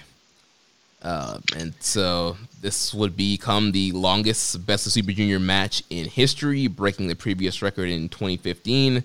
And it was the first time since 2011 that did not feature a Gaijin wrestler in the finals. The final match, like we mentioned earlier, was given 5.5 stars by David Meltzer of the Wrestling Observer newsletter. We could have a debate all day about Observer ratings, but let me just say this. One definitive statement. This match is not better than every single 5-star rated match in the entire history of wrestling. It's just not. And it's a really great match, but it's just, come on. That's ludicrous. This was the match when I was like, this whole star rating, overrating stuff, he broke the scale's broke. It don't work no more. So speaking, Uncle Dave got some notes here. He says Takahashi and Ishimori had what could be argued was this year's best match and definitely the greatest final in the long history of Best of Super Juniors tournament on 6-4 at Korakuen Hall. This is 2018. Yeah. He said that this could be argued as the year's best match. Okada and Omega happened that year. What the fuck is he talking about? Anyways, after high-risk moves, twists and turns, Ishimori surviving the triangle that Takahashi had used as his go-to move in the tournament, Takahashi got the pin in 34 minutes and 9 seconds with the time bomb. The finals in recent years have been held at Yoyogi Gym, but that's closed for earthquake renovation prior to the 2020 Olympics. Korakuen Hall, which sold out with 1,740 paid, was far too small for such an event. From a drawing power standpoint, the tournament was a success in all but a few nights. All 5 Korakuen Hall events sold out, even though Tanahashi, Okada, and Omega didn't work any events in the tour until the last night. So yeah, very successful tour there. Great main event. Hiromu would go on to face Ospreay, to defeat Ospreay at Dominion and get the title back. Great. Let's talk about the final match of the final countdown, the 2019 Super Junior Finals. Yes, so the 26th Best of Super Juniors here started on May 13th of last year to June 5th, with the finals taking place at Ryogoku. The participants were revealed on April 23rd, and outsiders from CMLL, we had Dragon Lee, Teton from Ring of Honor, Marty Scurll, Gresham, and Bandito. This was the first edition to have 20 wrestlers entering the tournament. Before the tournament, El Desperado had to pull out due to injury and was replaced by Doki. Flip Gordon also had to pull out due to visa issues, being replaced by Young Lion Ren Narita. Takamichi Noku forfeited his final 3 matches due to a leg injury.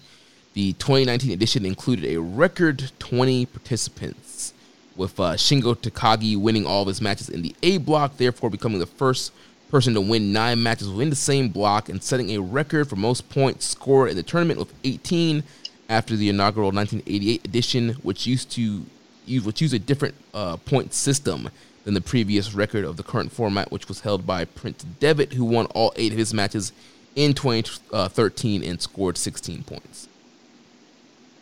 So tell us the A and B block participants here.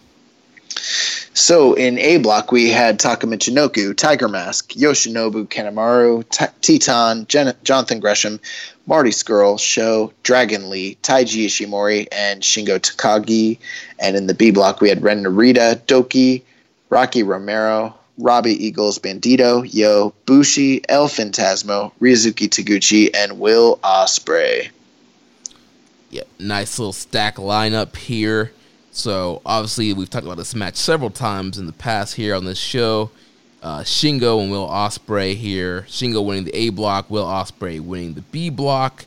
And we get our final of Shingo and Will Ospreay in Ryogoku. So, give us some background on Shingo. Yes, so Shingo Takagi.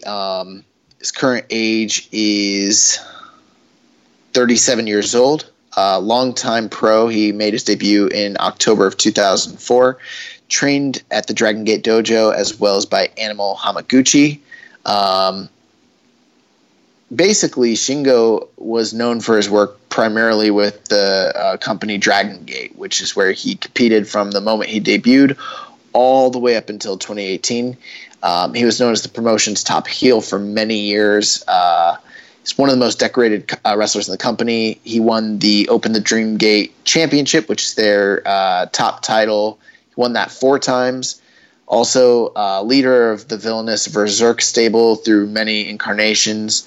Had a very long rivalry with BXB Hulk over there. And they main evented a ton of Dragon Gate events, made lots of money. And aside from that, Shingo also is kind of known here in the States for a period of time. During his career, he was like from around 2007 to 2008, 2006 to 2008. He kind of did like a foreign excursion, or like talent exchange. He was working in companies like Ring of Honor, Pro Wrestling Guerrilla, Full Impact Pro, Dragon Gate USA, WXW. So that was like the one time in his career where he kind of like got a lot of outside exposure and people kind of remember him for that. But the majority of his career was spent primarily running things over in Dragon Gate. So, you know, he was sort of like the monster over there because a lot of that's a high speed junior promotion. So, you know, as far as size goes, like Shingo was always one of the biggest guys over there. He did have a short run before he joined New Japan where he left Dragon Gate, and he kind of worked. I know he was in Bola with PWG prior to joining New Japan. He also was in like the WXW 16 Golden Carat tournament. He also worked the All Japan Champions Carnival just prior to joining New Japan. So like in 2017, he did some of that. But in October of 2018, he was revealed at King of Pro Wrestling as the surprise debuting 6th member of Los Ingobernables de Japón, and he was declared as being a junior heavyweight, even though he's kind of on the border when it came to size. And from that point forward, leading into this tournament, he went on a lengthy undefeated streak that would lead him into this tournament. Yes, and that brings us to this match here. You know, I've watched this match several times since the first time we reviewed it. It was our Keeping It Strong Style match of the year.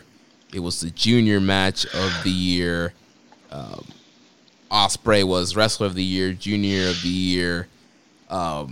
Several publications had this added as its match of the year. One of my favorite matches that I've watched since doing Keeping It Strong Style. And yeah, this thing was as great as it was the very first time I watched it. Yes, so there's a lot of things we can talk about with this match. I think most importantly, the story leading into it and the build. A couple things. Well, they're in Ryogoku for the first time since the 90s when Liger was on top. So that's a huge deal from a business perspective. The largest tournament they've ever done. And then the story they told is just really fantastic. This is quite arguably maybe the greatest Super Junior tournament of all time when it came to match quality. I think it might slightly be better than 2018. That's how good it is. But you got Shingo in the A block, and he goes undefeated. He beats every single competitor. It's a who's who of the talent in that division.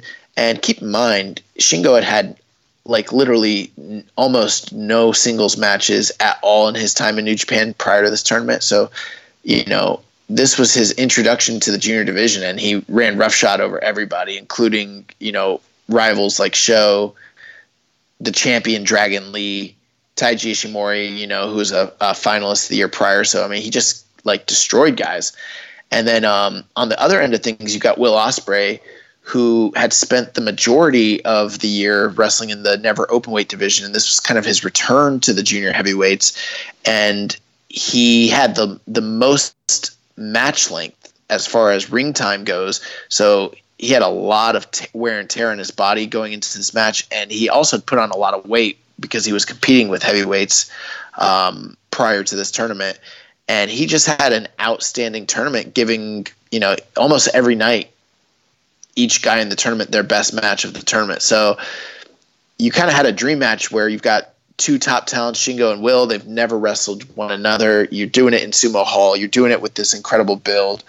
And, you've got Shingo, who is undefeated, and then Will, who's trying to slay the dragon and reclaim his spot at the top of the juniors. So, I mean, the build is, quite honestly, I think it's the best build of any junior tournament.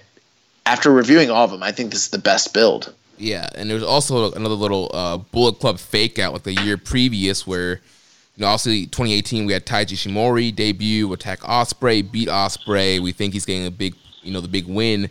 And then here we had El Phantasmo making his debut before the tournament, beating Ospreay in that tag match. He beats Ospreay in this tournament, and you think Phantasmo is going to get the big run to the finals, but it would not be so. Yeah.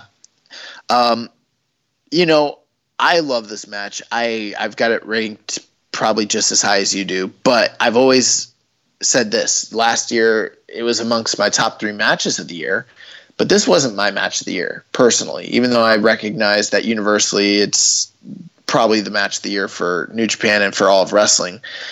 That being said, there's a lot to dig into with this match. A lot of talking points as far as the action and everything. And every time I ever try to review it, because we've watched it a few times, we've talked about it a few times in the show, and I've always been like, man, I don't ever feel like I do a good enough job reviewing it. And then I realized why. After watching all these other junior style matches over the years and then comparing it to this one, it's because the work rate in this match is way higher than any other match that we've reviewed. And I was like, it dawned on me, this is a Dragon Gate match. That's what this is. It's at a higher level than most Dragon Gate matches in general. The pace is so freaking fast. Yeah, I had a hard time keeping up with the notes on this one. I paused several times and went back. Yeah, and I never picked up on that before until now. I just remember being blown away watching it at how much was happening. But once I've kind of got it in perspective, and I realized the difference between what happened in this match, for me, the things that stood out were always there's big moments, the big moments like Shingo's dive, or Shingo hitting the Made in Japan, or Will Ospreay, hitting an OsCutter, the Super Liger Bomb, all that sort of stuff.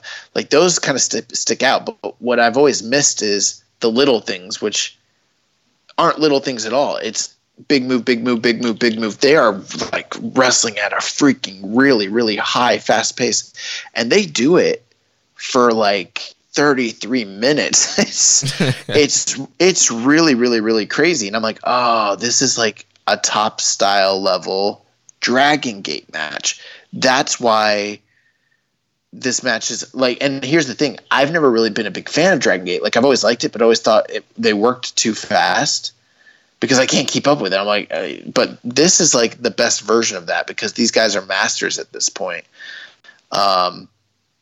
Yeah, I mean, you can take us through the stuff that stands out to you, but undoubtedly after rewatching this is the best Super Junior final of all time. Yeah, I mean, so many amazing moves, and obviously the big story of Ospreay as the underdog and trying to slay this beast, and they just both had phenomenal offense here. The chops, the lariats, the kicks, the strikes. There was one spot where Ospreay, Shingo's bent over. Ospreay does the 630 on his back when he's bent over, and falls up with a top rope shooting star. You got Ospreay going for his new finisher, the Stormbreaker, several times, and Shingo fighting out. He tried to do it off the top rope at one point. Yeah, he did. That was crazy. Which makes me think one day he might do it. Oh my gosh, yeah. Who's crazy enough to take that? Me. Yeah, the Made in Japan, which I remember the first time because I was on vacation watching this match on the cruise, and I remember seeing that the first time. I thought the Made in Japan was Last of the Dragon, and so I like marked out because Ospreay kicks out. I was like, oh my god, he kicked out of his finish, but realizing it was actually Made in Japan and not Last of the Dragon. Well, Kevin Kelly did the same thing too. Yeah. Yeah, he didn't know either. Yeah, Chris Charlton was like, actually, that's, the Made in Japan. Actually. Well, actually. Meltzer explained him. Yeah. And then the two pumping bombers after that Made in Japan. Oh, my gosh. He freaking killed Will with that. Yeah. And then Will fights out Last of the Dragon for Poison Rana, which was great. And then there's an iconic spot where they're both on their knees and they have the headbutt exchange. Yeah,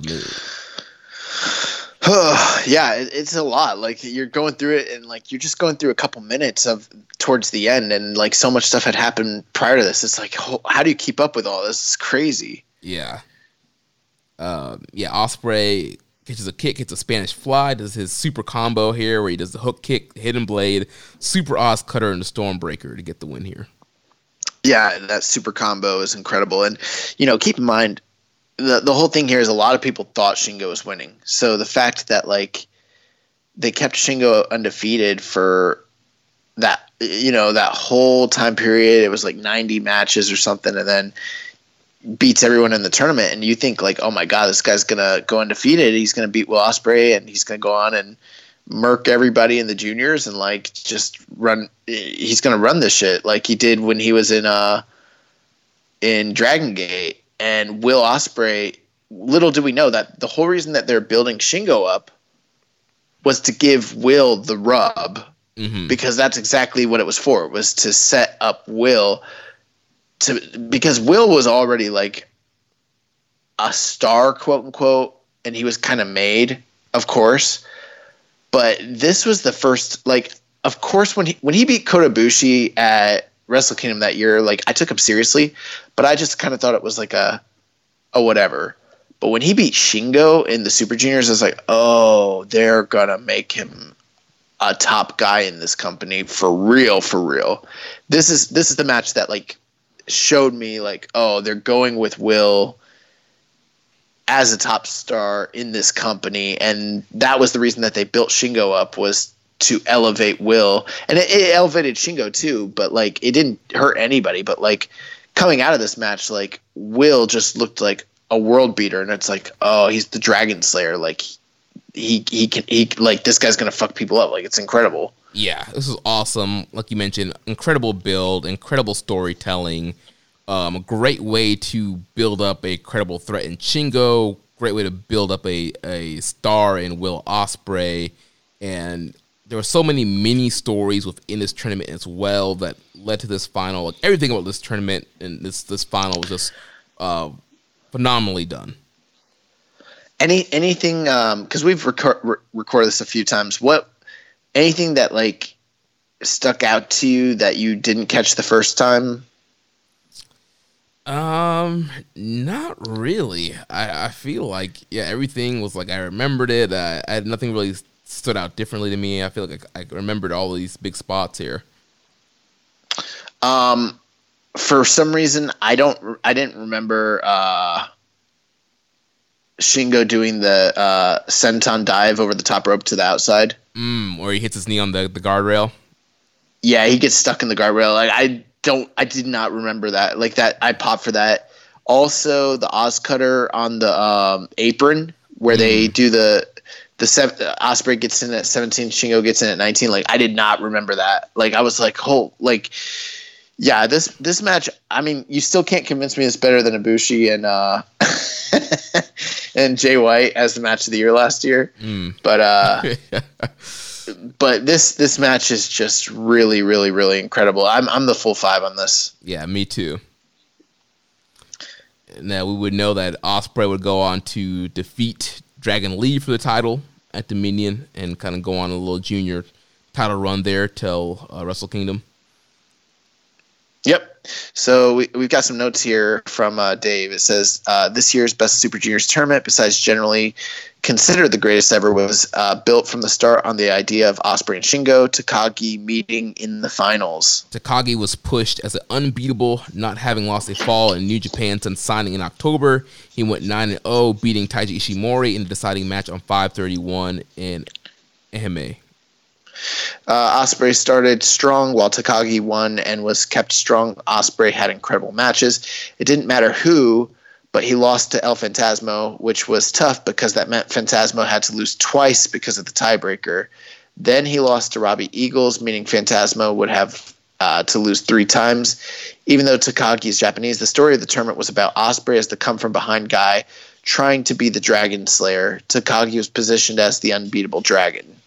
To say they had a great match does us a disservice. Ospreay is just a different level, and his promos in their own way are completely compelling. Ospreay's winning performance was in many ways similar to Omega's, becoming the first foreigner to win the G1 in 2016.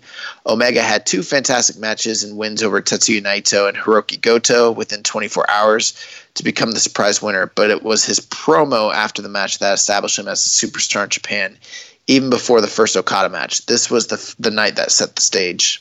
Similarly, while you can talk all superlatives about Ospreay's tournament and even more about the final match, which I would call the best junior heavyweight match I've ever seen and one of the best matches in any division, but it was the promos, the one after beating Taguchi and the other 2 after beating Takagi, that drove this one home.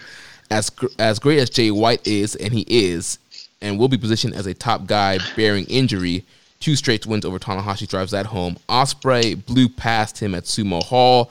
As much of a breakup performance as Jon Moxley had, Ospreay left him in the dust. All year, it's been the battle of Ospreay over Kento Miyahara as the best in the world. That battle's clearly over. Everyone's fighting for second.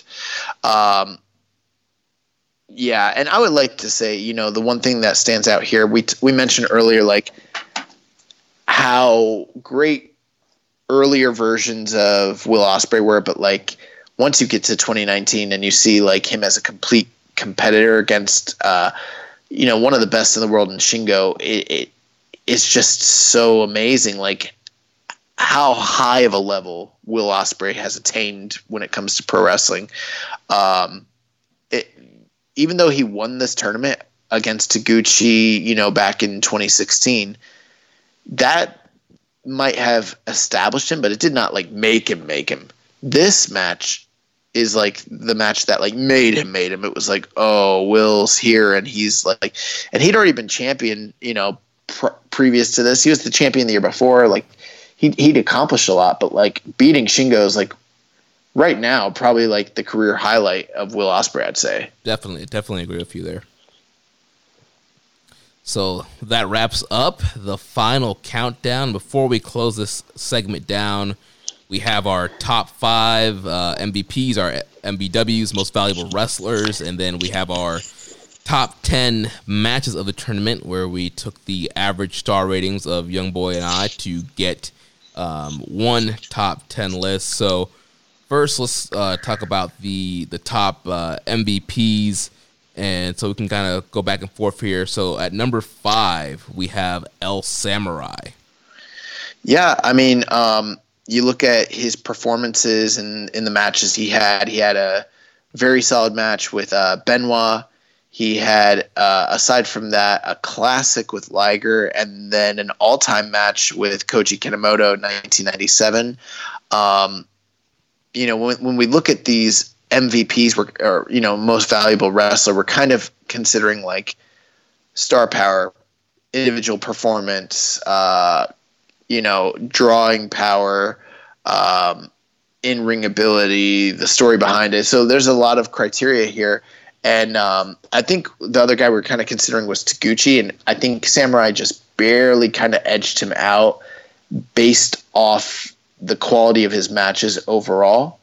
But for me, I think the reason he didn't place a little bit higher is that in those 2 matches, the Kanemoto and Liger matches, I think both of those guys came off as the superior performer.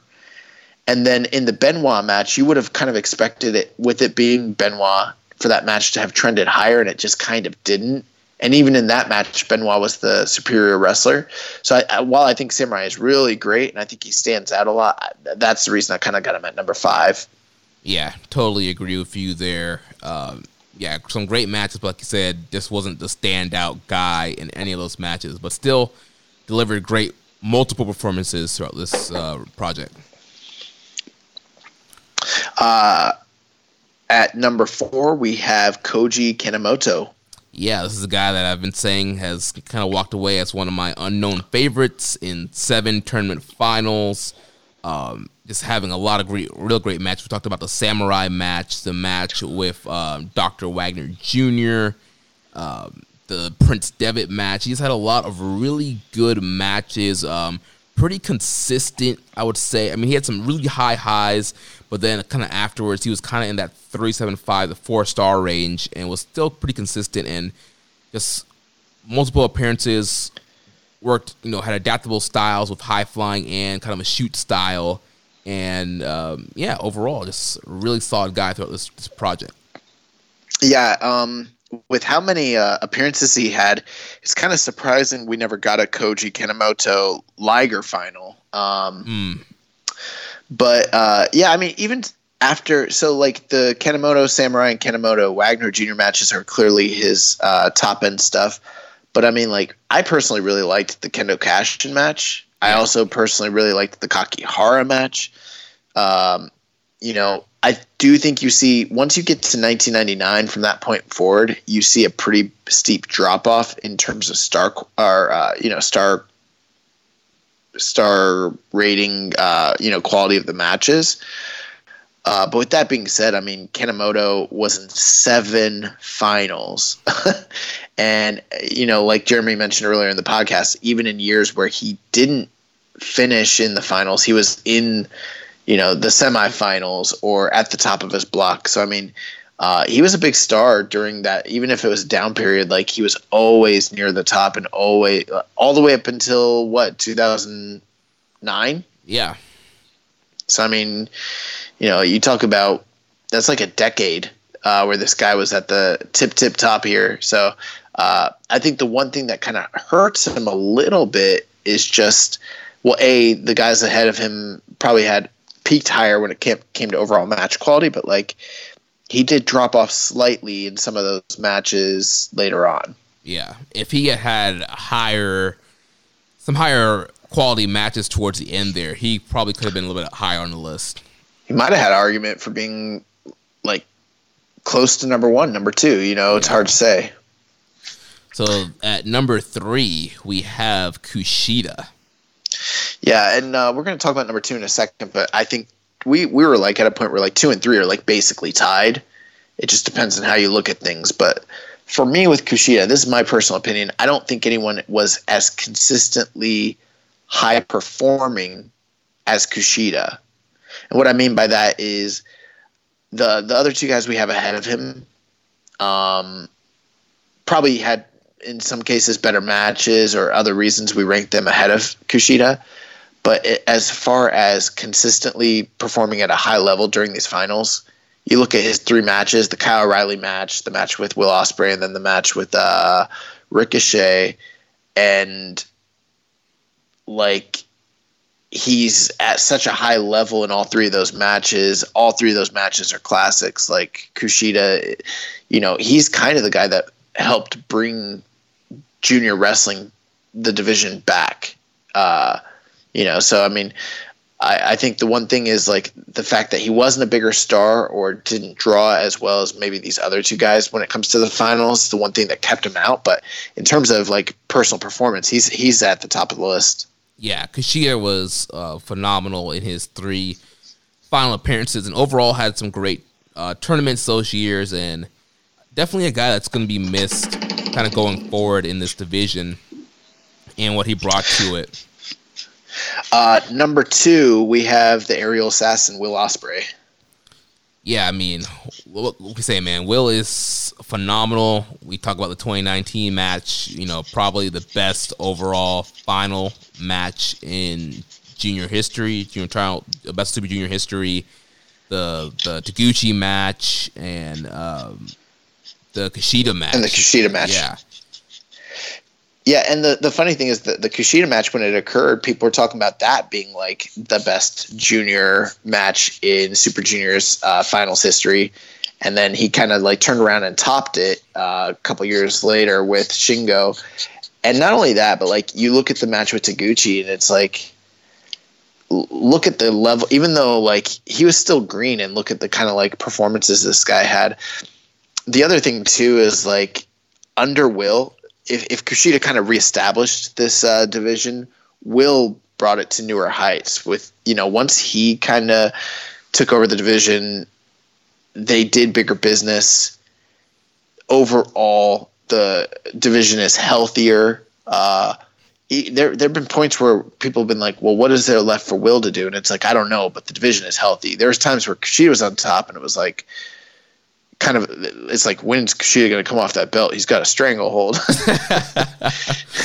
It's never really been like that with Will too much. The only problem people had was like when he was, wrestling heavyweight instead of while he was the junior champ. But I mean, you have to go with Ospreay over Kushida. I mean, Ospreay had arguably the greatest junior match in history, and brought the division back to a point where they could do Sumo Hall. So I mean that's a big deal. Yeah. So then that leaves us with number one, the top MVP of the tournament, the most valuable wrestler of this final countdown would be Jushin Thunder Liger. Multiple tournament final appearances, multiple appearances throughout the tournament. His final matches were great. He obviously the biggest star to come out of these tournaments, and just a big star, big drawing power, and just the career he had was just incredible. You look at the finals matches he had. He wrestled Honaga. He made Honaga. He wrestled El Samurai. He made El Samurai. Who else did he wrestle? Eddie Guerrero. At the time, that was the most significant win of Black Tiger or Eddie Guerrero's career at all, period, up to that point. He helped make Eddie. Delphin. He also, Delphin. He put Delphin on the map, and then, put in a fantastic performance against Minoru Tanaka. 5 appearances. That's the second most of anybody. And, the only guy you can kind of compare him to when it comes to appearances is Kanemoto. And you look at Kanemoto's 7 appearances, you compare it to Liger's 5, and Liger trends much higher. Business was much better when Liger was on top, more so than any other junior heavyweight ever in history. I mean, they were doing huge arenas for these super junior tournaments when Liger was on top. You listen to the pops that he got. He was also very giving. He didn't win all these tournaments. He put over Honaga, gave him the title. The other thing too is it was very clear with him, even if his matches didn't live up to the same level, say the Ospreay or Kushida matches were, he as a performer was always the standout guy in all the matches he was in. The only one that you might argue that maybe he wasn't was the Black Tiger match, him and Eddie, and that's really saying something. You know what I mean? Mm-hmm. And they were all classics, every single one of them. And from a kayfabe perspective, in 2001, he went undefeated and swept the whole tournament. He's the first guy to ever do that. So he won the tournament as champion. There's a lot of reasons that Liger is still the MVP. I mean, I'm not surprised. So now we move on to the top 10 matches of the tournament. And so like I mentioned, we took the star rating averages from my star ratings and Josh's star ratings to get this 10 list. So starting at number 10. But before we do this, do you have any honorable mentions? For matches? That didn't make this top 10. Anything that you that you feel are right outside that you liked a lot? I think there were some fringe candidates. I would say Prince Devitt and Kota Ibushi, Minoru Tanaka, and Liger. I think you liked Liger Delphin too. Yeah, Liger and Delphin, and those would be the only ones. I liked Kakihara and Kanemoto a lot. I really liked Honaga and Liger almost enough to where I feel like the 4-star that we ended up giving it initially is probably too low, honestly. But yeah, let's start this off. So and we've already reviewed these, so we don't even have to discuss them. This is just our definitive list. Ricochet and Kushida at number 10. At number 9, Jushin Thunder Liger and El Samurai. At number 8, we have Kota Ibushi and Ryusuke Taguchi. At number 7, Liger versus Black Tiger. At number 6, we have Wagner and Koji Kanemoto. Number 5, we have Kushida versus Will Ospreay. At number 4, Hiromu and Taiji Ishimori. At number 3, Kushida versus Kyle O'Reilly. At number 2, we have El Samurai versus Koji Kanemoto. And then number 1, the top match of the final countdown, Shingo Takagi versus Will Ospreay. Yeah, it's kind of funny. The Samurai and Kanemoto match ended up being like number 2, and when I had you review that as recommended match, you were not that high on it. I told you, man. The second time I watched it, man, it was like a different match. Nice. So that's it. That's the final countdown. We have finally count everything down. Yep, that's it. We're done with this project. Well, we have the bonus episode whenever we can get, as soon as Harold May sends our footage of the 05 and 08 Best Super Juniors. We will do a bonus episode of that. We're going to be cutting this episode, or all those together, and releasing one final countdown episode that is encompassing of all the segments that we've done over the past 6 weeks. It will be time stamped. It will be awesome. Big shout out and thank you to anybody that assisted us in this project. Chris Sams, Damon McDonald, Dylan Fox. Dylan Fox. God, I don't want to forget anybody in particular. There was a lot of people that helped us. Yeah, there's several Reddit users, Twitter followers, people pointing us in the right direction and kind of putting us in the right way. So, yeah, big shout out to everybody who's helped us find footage and get us footage. Big shout out to all of you who've been following along with the project and watching the matches and listening every week. Dan Gennady and the great Riki, the guys from Tokan Retsuden, Chris Bryan, from Grown Man Watch This Shit. Just a lot of great people that helped us with this. And I'm glad it's over. I'm glad we did it. And it was awesome. Yep. So before we head out here, recommended match of the week. Last week I recommended to you the Shibata-Nagata match. I'll keep it short and sweet. I watched it today. I loved it. I think that this is the modern day epitome of what modern strong style wrestling is. This was sort of like the feud that they ended up having later, either in 2015 or 2016, where it was about Shibata regaining his placement in the company and, earning the respect of the elder generation. And that story was kind of told here, but on a smaller microcosm. And so you had Shibata being disrespectful to, the older but still very viable Yuji Nagata. And these guys, they kicked the crap out of each other. The wrestling was fantastic. I watched this and I thought to myself, if they did this in an empty arena, it would still pop me and still get over because it's so violent. I loved the moment where they were on the outside trading elbows until the 19 count, and then both had to dive in because they just wanted to kill each other. Yeah, that was awesome. But ultimately, Nagata picks up the win here with his bridging Saito suplex, and the match is just visceral. It is violent. It is really crazy. It goes. I don't remember how long. I went 4.5 on the match, though. It's that good, and I loved it. And if you haven't seen it, this might be the best Nagata Shibata match, and they've had some bangers. Nice. So what's the recommended match for this week?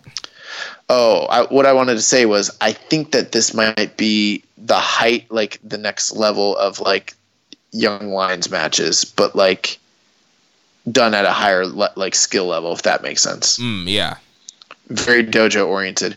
That was going to be our announcement, was that we were going to go on a hiatus with the recommended matches of the week. That's right. For the chosen topic, are the 3 matches that we pick for the chosen topic will be your quote unquote recommended matches of the week for you guys to go and watch. So that'll be on a hiatus until we kind of finish up with the topic project and New Japan comes back. So, like I mentioned, voting will be live noon Eastern time on Tuesday. So as you're listening to this, it probably would be up already. It'll be up for 24 hours. This week's poll theme is Bullet Club leaders. So you'll be voting on Prince Devitt, AJ Styles, Kenny Omega, Jay White, the winning leader. The episode will be dedicated to that leader. Me, Josh, Chris Samsa, we will each pick matches, and we will kind of do a deep dive on that Bullet Club leader. Also, your questions are welcomed about that leader, or just, random questions like we always have. So that's still in play. Awesome. Well, man, it's been a privilege and a pleasure. I'm glad we did this project. Yes, great. So get ready for next week and see who our Bullet Club leader episode is going to be on. If you enjoyed today's show, please consider making a donation. socialsuplex.com/donate. Click on the donate button under the Keeping It Strong Style logo. Make sure you connect with us on social media. The show is at KI Strong Style. I'm at Jeremy L. Donovan. You can find us also at Social Suplex on Facebook. We are facebook.com/Social Suplex, facebook.com/groups/Wrestling Squared Circle. Also on Instagram, we are at Social Suplex. On Reddit, I am the Pro Black Guy. Y'all just Keeping It Strong Style. You can find us on Discord, Social Suplex. You can email me, Jeremy, at socialsuplex.com. Check out all the other shows on the Social Suplex Podcast Network. We have One Nation Radio, hosted by Rich Latta and James Boyd. Grown Men Watch This Shit, hosted by Jeremy Tate and Chris Bryan. Get in the Ring with Danny and Beast Mike. And Saturdays, All Things Elite with Floyd Johnson Jr., Amy O, and Tiffany. Don't forget to subscribe, leave a rating, and review. We'll catch you next week on Keeping It Strong Style, the ace of podcasts. Ichiban. Thank you for listening to Keeping It Strong Style.